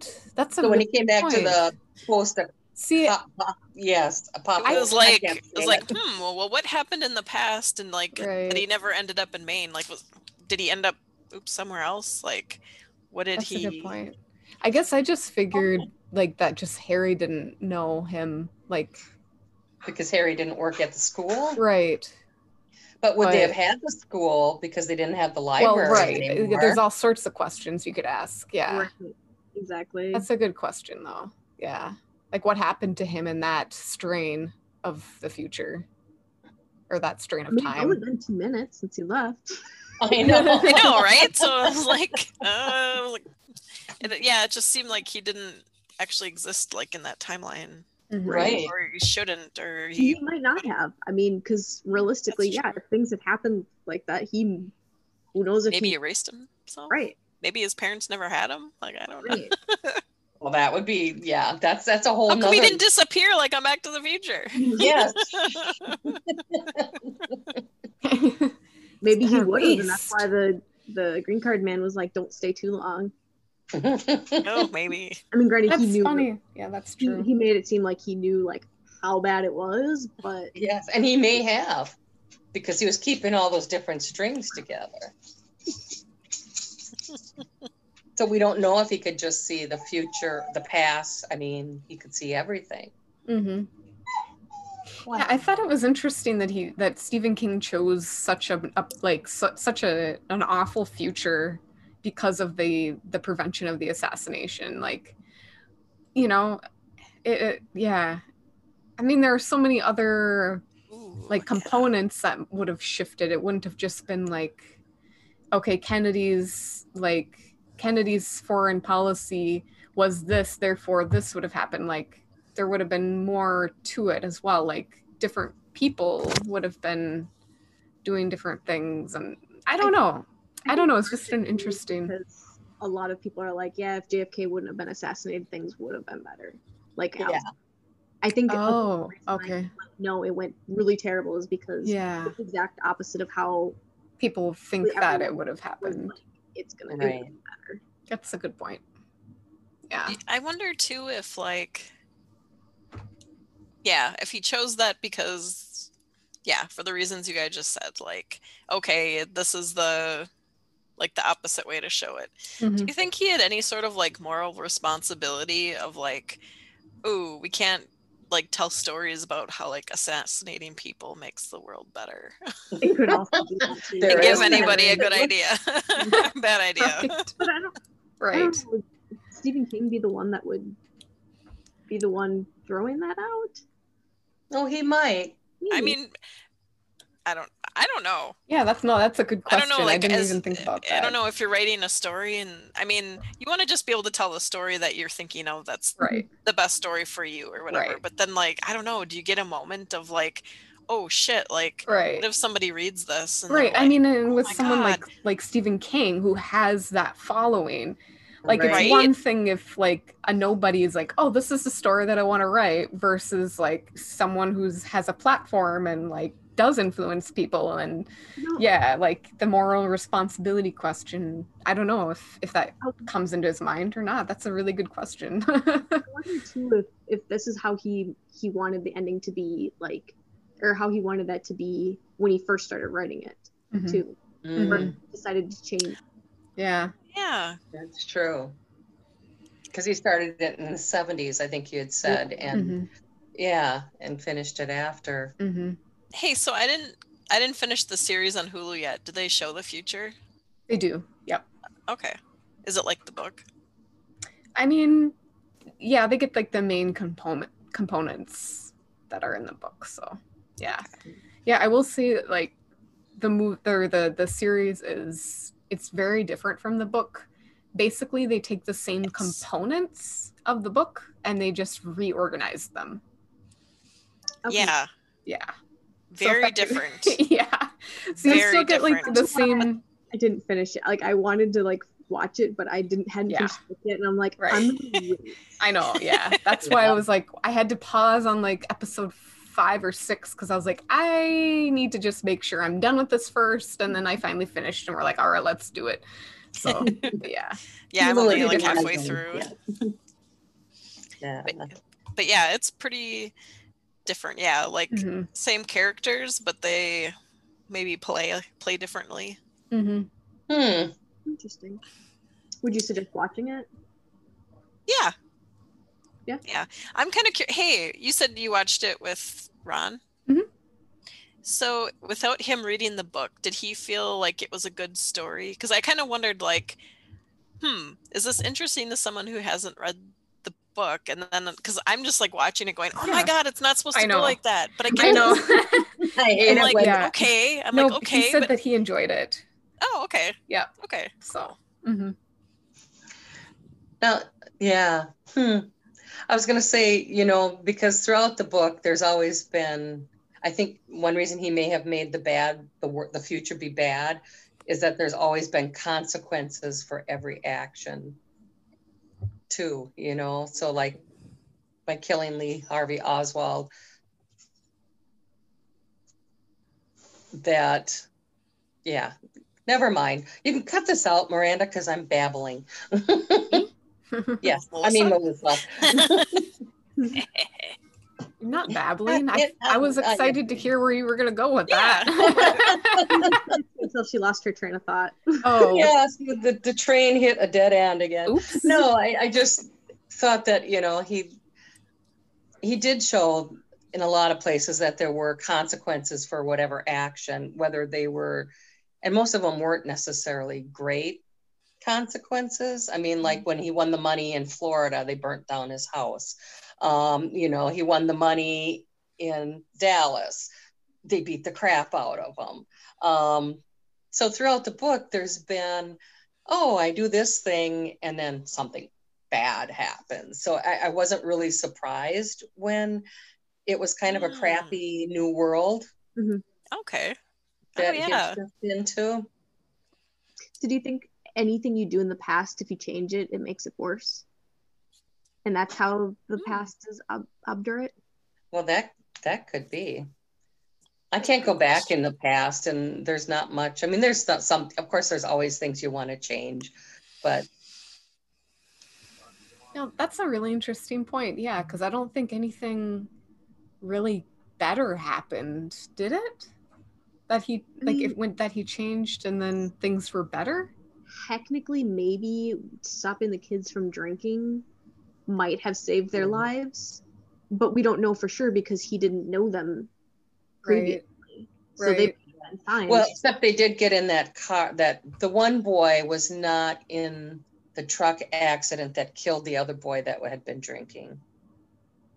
Because they were like, because he was like, I didn't, or I don't know, right? He was, because he wasn't drinking because of what he had said. Right. But like, he might have, like, and we don't know the full story of his life either. Right. So. Exactly. That's what I'm saying. Like, we don't really know what happened. Like, he might not have gone anyway. Or right. The girl might have, she might have died and she might not have. She might have still ended up scarred or whatever. Mm-hmm. We don't know because we don't know what happened in his original timeline. That's true. So, I mean, that was the only thing I could think of that could have maybe been like, okay, yeah, that was a good thing. Like, he stopped them dying, other than the one kid, which, I mean, one is better than three. And, like, technically when he and then that one and saved his family, like, technically when he called back, like, when he went back or whatever, like, his sister was still alive, but Harry was dead. But like, I don't know. Yeah, because Harry had died in Vietnam. Yeah. So I thought you were a guardian angel. Where were you then? Yes. Hey, I did my job once. Yeah, you have to take a little responsibility for your own actions. So there was a good question on some other book discussion list that it was interesting to me. So do you think people today would still react as strongly to a United States president being assassinated as they did when Kennedy was shot? Why or why not? No, because I think people don't have that same love of like country and president as they did back then. I would disagree. Just with everything that's been going on with the crazy Trump people. Like, I don't know. If Trump were to get assassinated while he was in office or now, I think like people would like rage. Yeah. I think there would be a Capitol storming and it would be worse. Yeah, I think you're right. Yeah, that's true. Other than right now, yeah, you're right. Like, but previous like presidents, like I don't feel like there was as much like political tension as there is like right now, and like maybe. See, I see in the 80s there actually was a lot, and people tend to forget that. That was when the hostages were held in Iran. And there were hijackings of planes and stuff. someone did try to assassinate Reagan. That was actually a very big, kind of shocking thing at the time. But I think people tend to forget those feelings because they're such strong bad feelings that you don't want to keep feeling them. And so it's very easy to kind of gloss over them. And also because people are just exposed to so much more violence on TV, music, you know, movies, whatever, that, you know, people, I think people do become a little immune to it. Desensitized. Yeah. Yes, desensitized to it. That's kind of what I was thinking too about, like, the reaction. I think there would be a strong reaction, but I don't think it would be like shock. Like, right. And I don't know, obviously I wasn't alive during the assassination, but I'm not sure, like, maybe there was a lot of shock involved with everything happening, and just like disbelief, like, holy, like, I don't know if that was kind of part of it or not, but I almost feel like people were, I don't know, maybe like me, I was half expecting it to happen, you know, like during the last presidency, especially toward this last year. Like, if it had happened, I actually wouldn't have been surprised. I think there would still be a strong reaction though, obviously, but it wouldn't be the same type of reaction, I don't think. Well, and I also think too, you think back to 63, I mean, driving in an open air convertible, I mean, I think that was like a big loss of innocence, a collective, national, worldwide kind of innocence of, oh my God, someone would actually do this to a president or to a standing. I mean, mind you, Ferdinand, whatever, that started World War II was shot and assassinated, and that started World War II. But it, you know, because it was such a modern time in the early 60s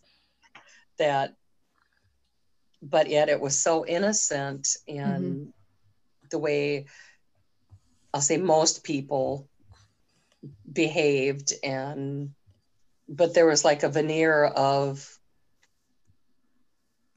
that's just not something that you would, there was respect. Yeah, that is really interesting. Because now everything's bulletproof this, bulletproof that. Well, I mean, I was actually thinking when I was watching, because Biden and his wife were walking down the street, like after, I don't know what the occasion was, if he was inaugurated or what, but he was just walking down the street with his wife. And we were reading this book, so that was on the top of my mind, was like, that's actually like kind of like gutsy in a way, that he's just walking out in the open. Like, yeah, there's service people around him, but like, that's even less protection than a car. Yeah. And I think, well, that was the inauguration parade thing, and I think they dropped it down to like only a block or two. Oh, it was only a block? Safety. Okay. It might have been 2 blocks or 3 blocks, but usually it was like this really big, long,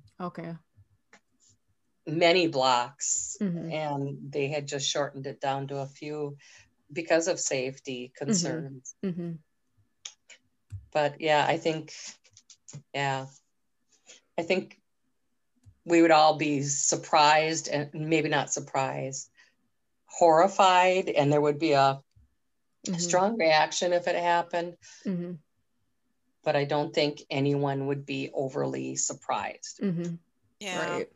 I mean, we wouldn't be as shocked as it was back then. I agree. So kind of wrapping up with the last question for the general ideas or general thoughts of the book is, did this make you think about a time that you would try to change? Would you go back in time if you could to change anything? What about doing things now in order to change your future?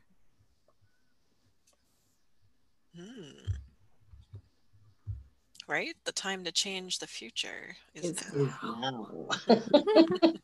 It's a good question. It is a good question. Mom, you had that question. Yes, and I have answers. If I could go back, there's, there may be, I wouldn't be the same person that I am today if I went back and changed things. Mm-hmm. And I've learned a lot from my past. Yes, there are things that I would like to change or that I wish that wouldn't have happened, but that's just the way it is. But then I wouldn't be who I am today. So if I change things, maybe I wouldn't be,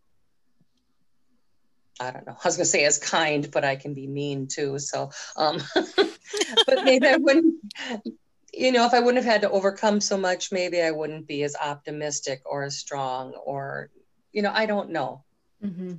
So, yeah, there's certain things where maybe I wish I could have been kinder or maybe noticed things sooner or, and I'm thinking more as an adult, just kind of, could there be ways to change things? Would it have made a difference? I'm happy with the way my life is right now. I'm happy that I've got 4 wonderful kids. I've got, 2 stepkids and 4 step grandkids and a wonderful husband. And I'm very content with my life at the moment. So Mm-hmm. I'm sure I'm not making the best choices always, but I try to do the best I can. And I think that's all anyone can do. Mm-hmm. That's fair. I think it's hard to say, yeah, I want to go change this because, yeah, you do know that it affects how you are today. Mm-hmm. And if you change that one thing, well, that could mean that you skip out on a whole other section of your life that maybe you really did enjoy. And it's hard to say, like, yeah, I'd like to change that, but at the same time, it's like, but if this means this goes away, then... Oh, exactly. Like, would it be worth it? Right. Mm-hmm. Like, there's a lot of things... There's some things that, yeah, I would like to change, but if I ever changed them, I probably never would have ended up meeting my husband. Mm-hmm. So, well, there is one thing that I always want to change every April or May, and I always go, why didn't I exercise more in the winter? But in the winter, it's like, oh, I don't want to do it. So that would be part of your second question. What about doing things now to change? Yes. You're going to come to April and May and be like, oh my God, this is the best ever. I'm so glad I did that. Yes. Thanks for changing the past, me. Yes. I'm with you on that one. And I say that every year, and it's like, why don't I have, and I know it has a lot to do with body chemistry and different things going on and living in a cold, dark place. But it's also hard to, like, you don't want to, like, go outside where it's cold and, like, go for a walk and, like, going down into the basement and, like, exercising. Like, it's just, it's so much easier when it's nice out and, like, outside is calling you to go out there. Thank you for that. Thank you, because I really have no excuse. Although next week it's supposed to be like 20s at night and 30 for the high. So. You do have an excuse. There's more people out there. Well, that's true. That's true. Yeah, when it's ideal to go outside, there's more people out there. So. She lives in a place with more people, so yeah. Yeah, when it's, I don't know, below 0 like today, it's like, nope, I'm so glad I don't have to leave the house. Yeah, same. Yeah. It's like, nope. But I did have one more question about this book, and it was the gambling thing. So he, and I know they did this in Back to the Future too. They had the book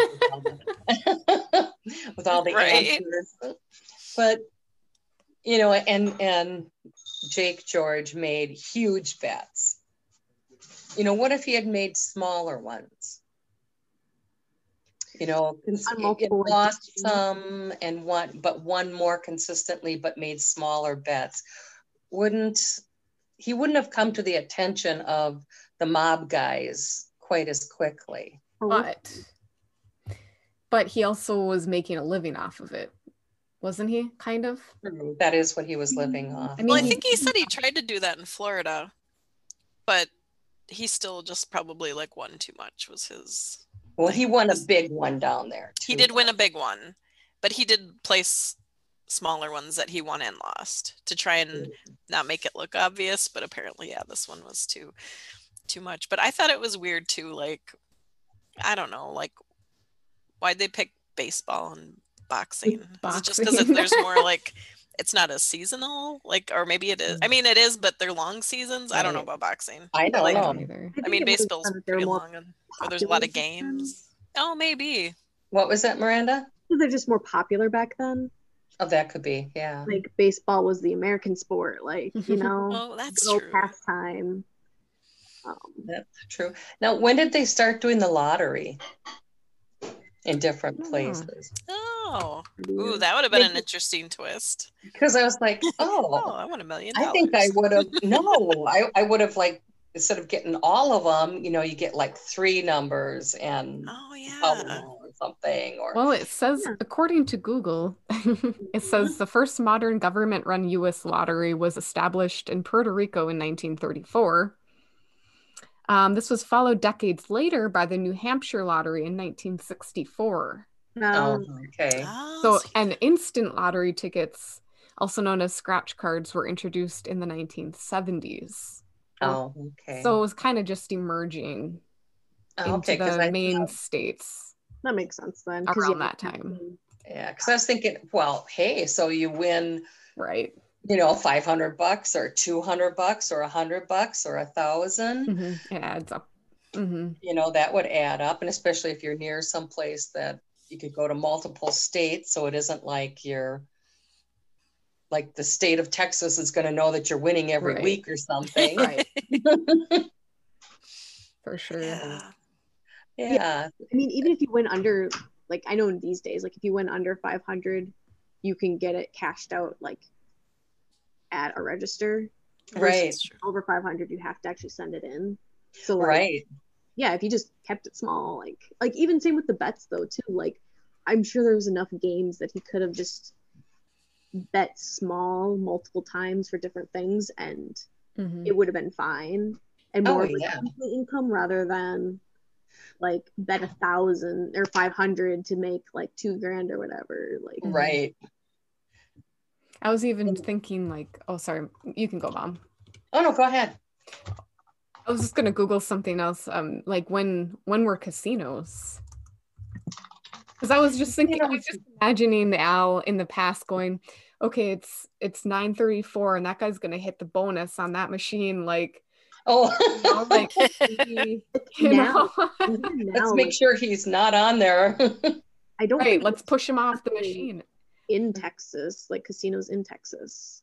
There aren't any, are there? I don't believe there have to go out of state to do it. So I don't know if there was even back then or if it's been that way till, you know, throughout time. Oh, right. Interesting. In which case, made a little detour to Vegas, make some money, and run away. Because it says that in I mean, because he had 5 years. 1931, the early 20th century, gambling was outlawed by state legislation. However, in 1931, gambling was legalized in Nevada. Yeah. But that's gambling. So let's see. The first casino was built, in 1931. So I mean, realistically, like if you go to like Louisiana or like Oklahoma, like it's a bit of a drive, but it's not like it's super far from Dallas. Like, right. Well, he was a couple hours. He was 3 hours from Dallas, so I don't know where that would put you on a map into another state. If you went 3 hours from Dallas, I think it was like. He was that far from Dallas, 2 or 3 hours. 4 hours. To get to like I'm trying to think of where we went when we went gambling, because we went down to Louisiana. Okay. It was just like a regular like trip. Like we ended up staying overnight, so I feel like it was a little bit like longer, and then like so we had time to like also gamble there. But right. I'm just in this other completely different article. It says the state of Texas legalized a state lottery in July of 1991. So that's even You'd have had to wait a farther long than time. lottery. Yeah. And Yeah, I then think WinStar in Oklahoma is like, I don't even know how far from here, like It's a bit of a drive. 2 hours, 2.5. Like it's like an hour and a half of that is just getting through the city, and then it's like right over the border. Right, like there's Texas. Texas is big, but like Dallas isn't like that far from the border. Okay. Because they were, I think, an hour and a half. They were like 3 hours from Dallas, wasn't Jody? I didn't think it was that far. I didn't think so either. It was like an hour. Hour and a half, maybe then? Wait, actually, it said somewhere in there, but I don't remember what it was. And then I don't remember if it was 3 hours from Austin or 3 hours from Dallas. 3 hours sticks in my head, that's all. I thought it was like an hour from Dallas, which would probably put it like 3 hours from Austin. Okay, that's probably what it was. Because he was in Austin first and then in Dallas. So that's, yep. He went to Austin? Didn't he? I don't remember that. I know he went to Fort Worth. Oh, that's what I was thinking, Fort Worth. Fort Worth is like right next to Dallas. It's basically like the same city. Okay. Now, you take that back. Yeah. Okay. They are basically this when like connected, like almost like the Twin Cities when it comes to cities. Like St. Paul and Minneapolis. They do butt up against each other. It's same with technically like, there's Arlington and stuff in between. Yeah. Technically it takes like, an hour and a half to get to Fort Worth from our house. So depending on traffic. Could be more. Oh, yeah. All right, so moving on. So I know we probably missed a fair amount of talking points, but I feel like we covered a good majority of the book.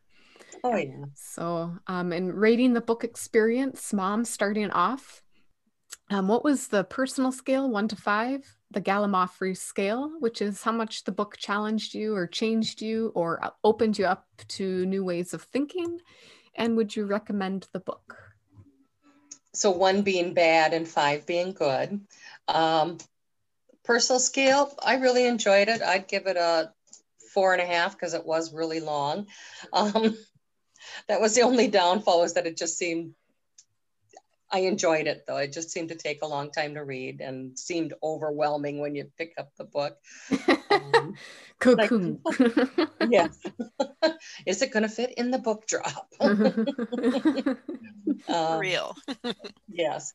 Gallimaufry scale, it gave me a lot to think about. So I'd say about a 4.5.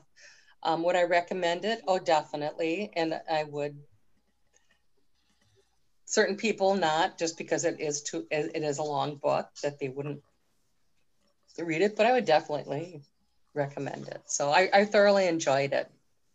Awesome. Angie? Yeah, I enjoyed it too. Personal scale, I'd give it a 4. I don't know yet what a 5 would be. So if I really like something to this point, I'm just giving it a 4. Right. Just in case there's some like magic book with sprinkles that doesn't use a 5. That's fair. Gallimaufry scale? Yeah, I would say a 3 or 4. I like thinking about the effects of time and all of that and world events and what would happen, and yeah, it was good. I really liked it. I would recommend it for sure. Nice. Yeah, I'm glad we read this one. All right. For personal scale, I would give it probably about a 4. I really liked it, but I definitely think that there was some things that I wish it would have touched on a little bit more. Like gone into a little bit more about like the observers, the green card men. But otherwise it was a pretty good book. It was easy to read for the most part. There were some words I had to look up, which I'm fine with. New vocabulary.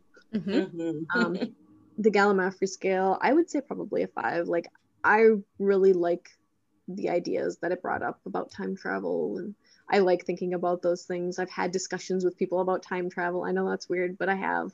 No, it's not. It is when you're at work and you're bored and about it. But I mean, I think it was interesting, and it was interesting to kind of get an idea too of like the past and like what would be different from now versus then, and like just the way of life. And I thought it was good, and it was nice to think about some different things. And I would definitely recommend the book. Awesome. Yeah, and then my personal scale is probably like a 3. I just felt like it did flow really well, and like I really enjoyed the overall like aesthetic that Stephen King brought to the story. And I don't know, every character just felt very real and fleshed out, and I really felt transported, and like I was really there with Jake.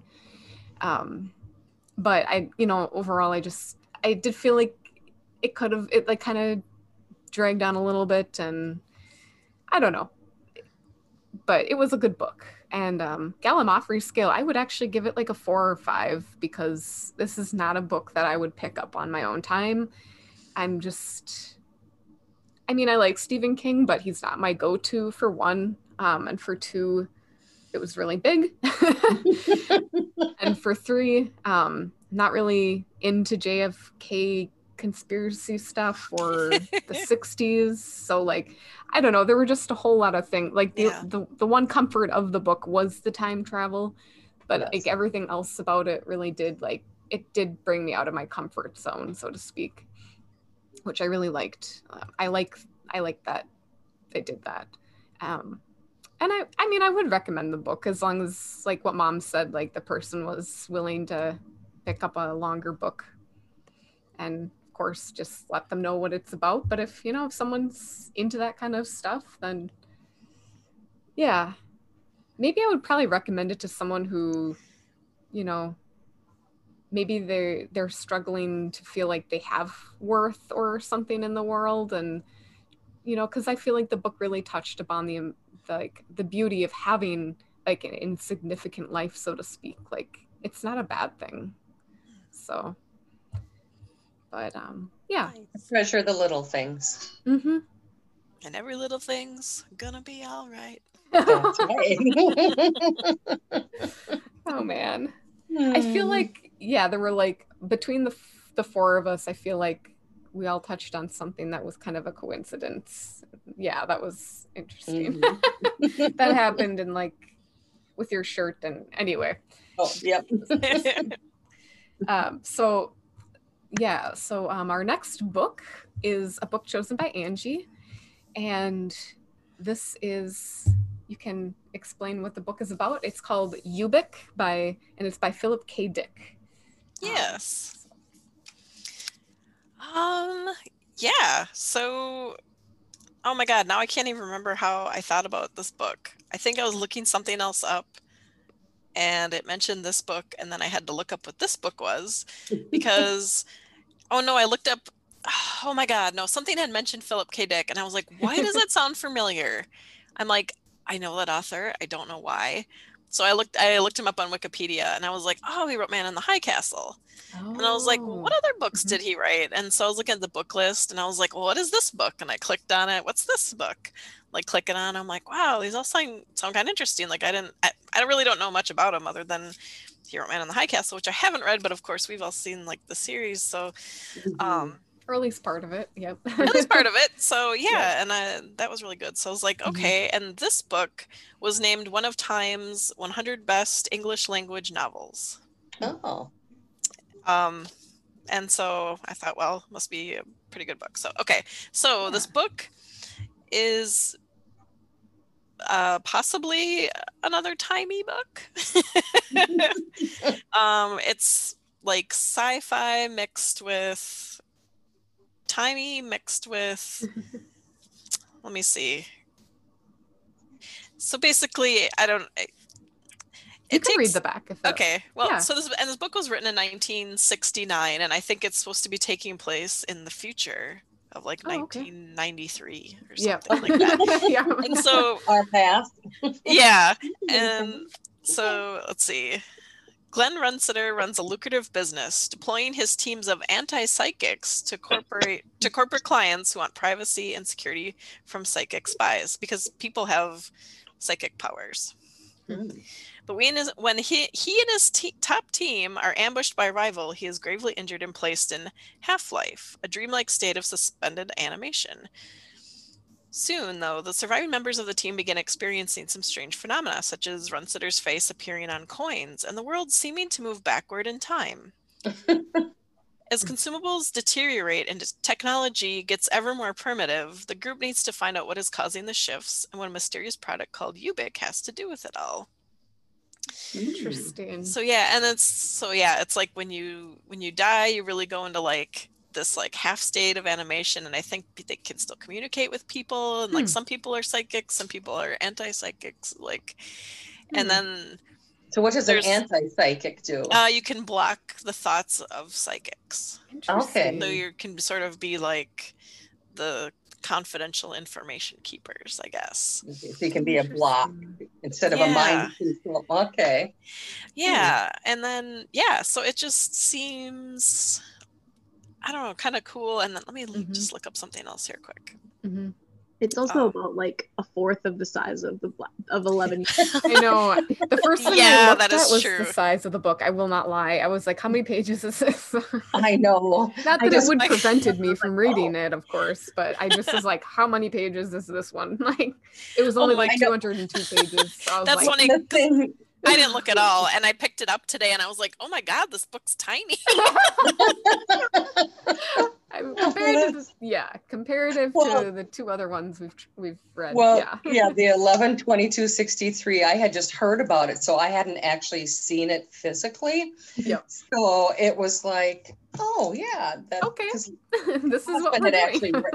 Because he had actually read it, and he doesn't usually sit down and just read books. So it was, and he had read it a few years ago. So it's like, oh yeah, that would be a good one to discuss. And so I thought, yeah, oh my gosh, oh, it's not as long as The Stand. Yeah, it's longer. Ooh, so I found a better little excerpt to share with you guys. Okay, great. So it's set in future 1992. Ooh. Psychic powers are utilized in corporate espionage, while cryogenic technology allows recently deceased people to be maintained in a lengthy state of hibernation. It follows Joe Chip, a technician at a psychic agency who, after an assassination attempt, begins to experience strange alterations in reality that can be temporarily reversed by a mysterious store-bought substance called Ubik. So that's what Ubik is. A store-bought substance? It's something you buy that can somehow temporarily reverse time effects. Yes. And then in 2009, it was chosen by Time as one of the 100 greatest novels since 1923. It was chosen by Time. Oh my God. I didn't even know that. Oh my God. I didn't even see that. So timey-wimey, wibbly-wobbly stuff. That's hilarious. Oh my God. Yeah, so supposedly from 2009, it was one of the 100 greatest novels written since 1923. So we'll see if it lives up to the hype. I sort of hate putting that out there to. Oh, I know. Right. Yeah. There's another. Where's Ubik so we can erase that? Yeah. I'm spraying it. Yeah. There's a picture on Wikipedia. It looks like a hairspray can with, or some kind of spray paint pan with. That would be a cute little catchphrase. Instead of saying "knock on wood," you could say "spray some Ubik" or spray on Ubik, or go psh, Ubik. Yeah. There you go. Oh, that sounds like a really good book. So yeah, I'm hoping. Well, yeah, it should be a fairly quick read, hopefully. Yeah, I think I'm going to try it on my Kindle. I'll have to buy it for my Kindle because there's not a library close by that has it. So. Oh no! Oh, I'm sorry. Yeah, no, it's only about $5 or so. That's something I think I saw. Oh, okay. So that'll be a different experience for me to read it on a Kindle. So. Oh, interesting. Yeah. Did you try and see if you could borrow it on your Kindle? Oh, I didn't know you could do that. You can. That's how I've been doing most of my Kindle reading is from the library? Yeah. I'll send you the link on Discord. Say that again? I'll send you the link on Discord. Okay, good. Yeah, that'd be great. Oh, that's cool. Yeah. Yeah, I looked it up, and so the town that I live in, we have 2 libraries, and they're connected. Like if you check out a book at one, you can bring it back to the other one, and Oh, nice. and when you look it up online, it's nice. It'll tell you if it's on the shelf and then like which library it's at. So just one of the libraries had it, but they had it looked like they must have bought like the whole series together of Philip K. Dick, because they had like all of his books there and they all have the same like artwork on it. Oh, yeah. The front of this like book does not have, it does have a spray can. It doesn't look like the picture in Wikipedia, but it looks like a metal spray can. Oh yeah, because I've seen it on Amazon and stuff, and it looks like an orangey white or black and white kind of spray can thing. So. And then there's another version with like a crazy skull, like with eyes popping out, and like it's just like insane. Yeah, I put it on our next discussion Word doc because I just had the 2 version of the covers there. One was very tame and the other one was like, whoa, like ooh, I need to look at that. Yeah. Cool. So yeah, well, if you listeners have read 11/22/63, we want to know what you thought about the book, including the good, the bad, and the ugly. So feel free to send a message here on Anchor FM or comment on Instagram, or if there's a way to comment on here, I'm not sure if there is. But, and yeah, we challenge you to and encourage you to read this book, Ubik by Philip K. Dick. We want to encourage you to use your library or buy from a local bookstore if you can. And let us know where you're getting your book from so we can give them a shout out. And tune in next time as we discuss another book that makes us leave our reading comfort zone. And happy reading. See you later. Happy reading. You can see us waving, but we're waving to you. We're waving. We're waving. You. Bye. And also to you.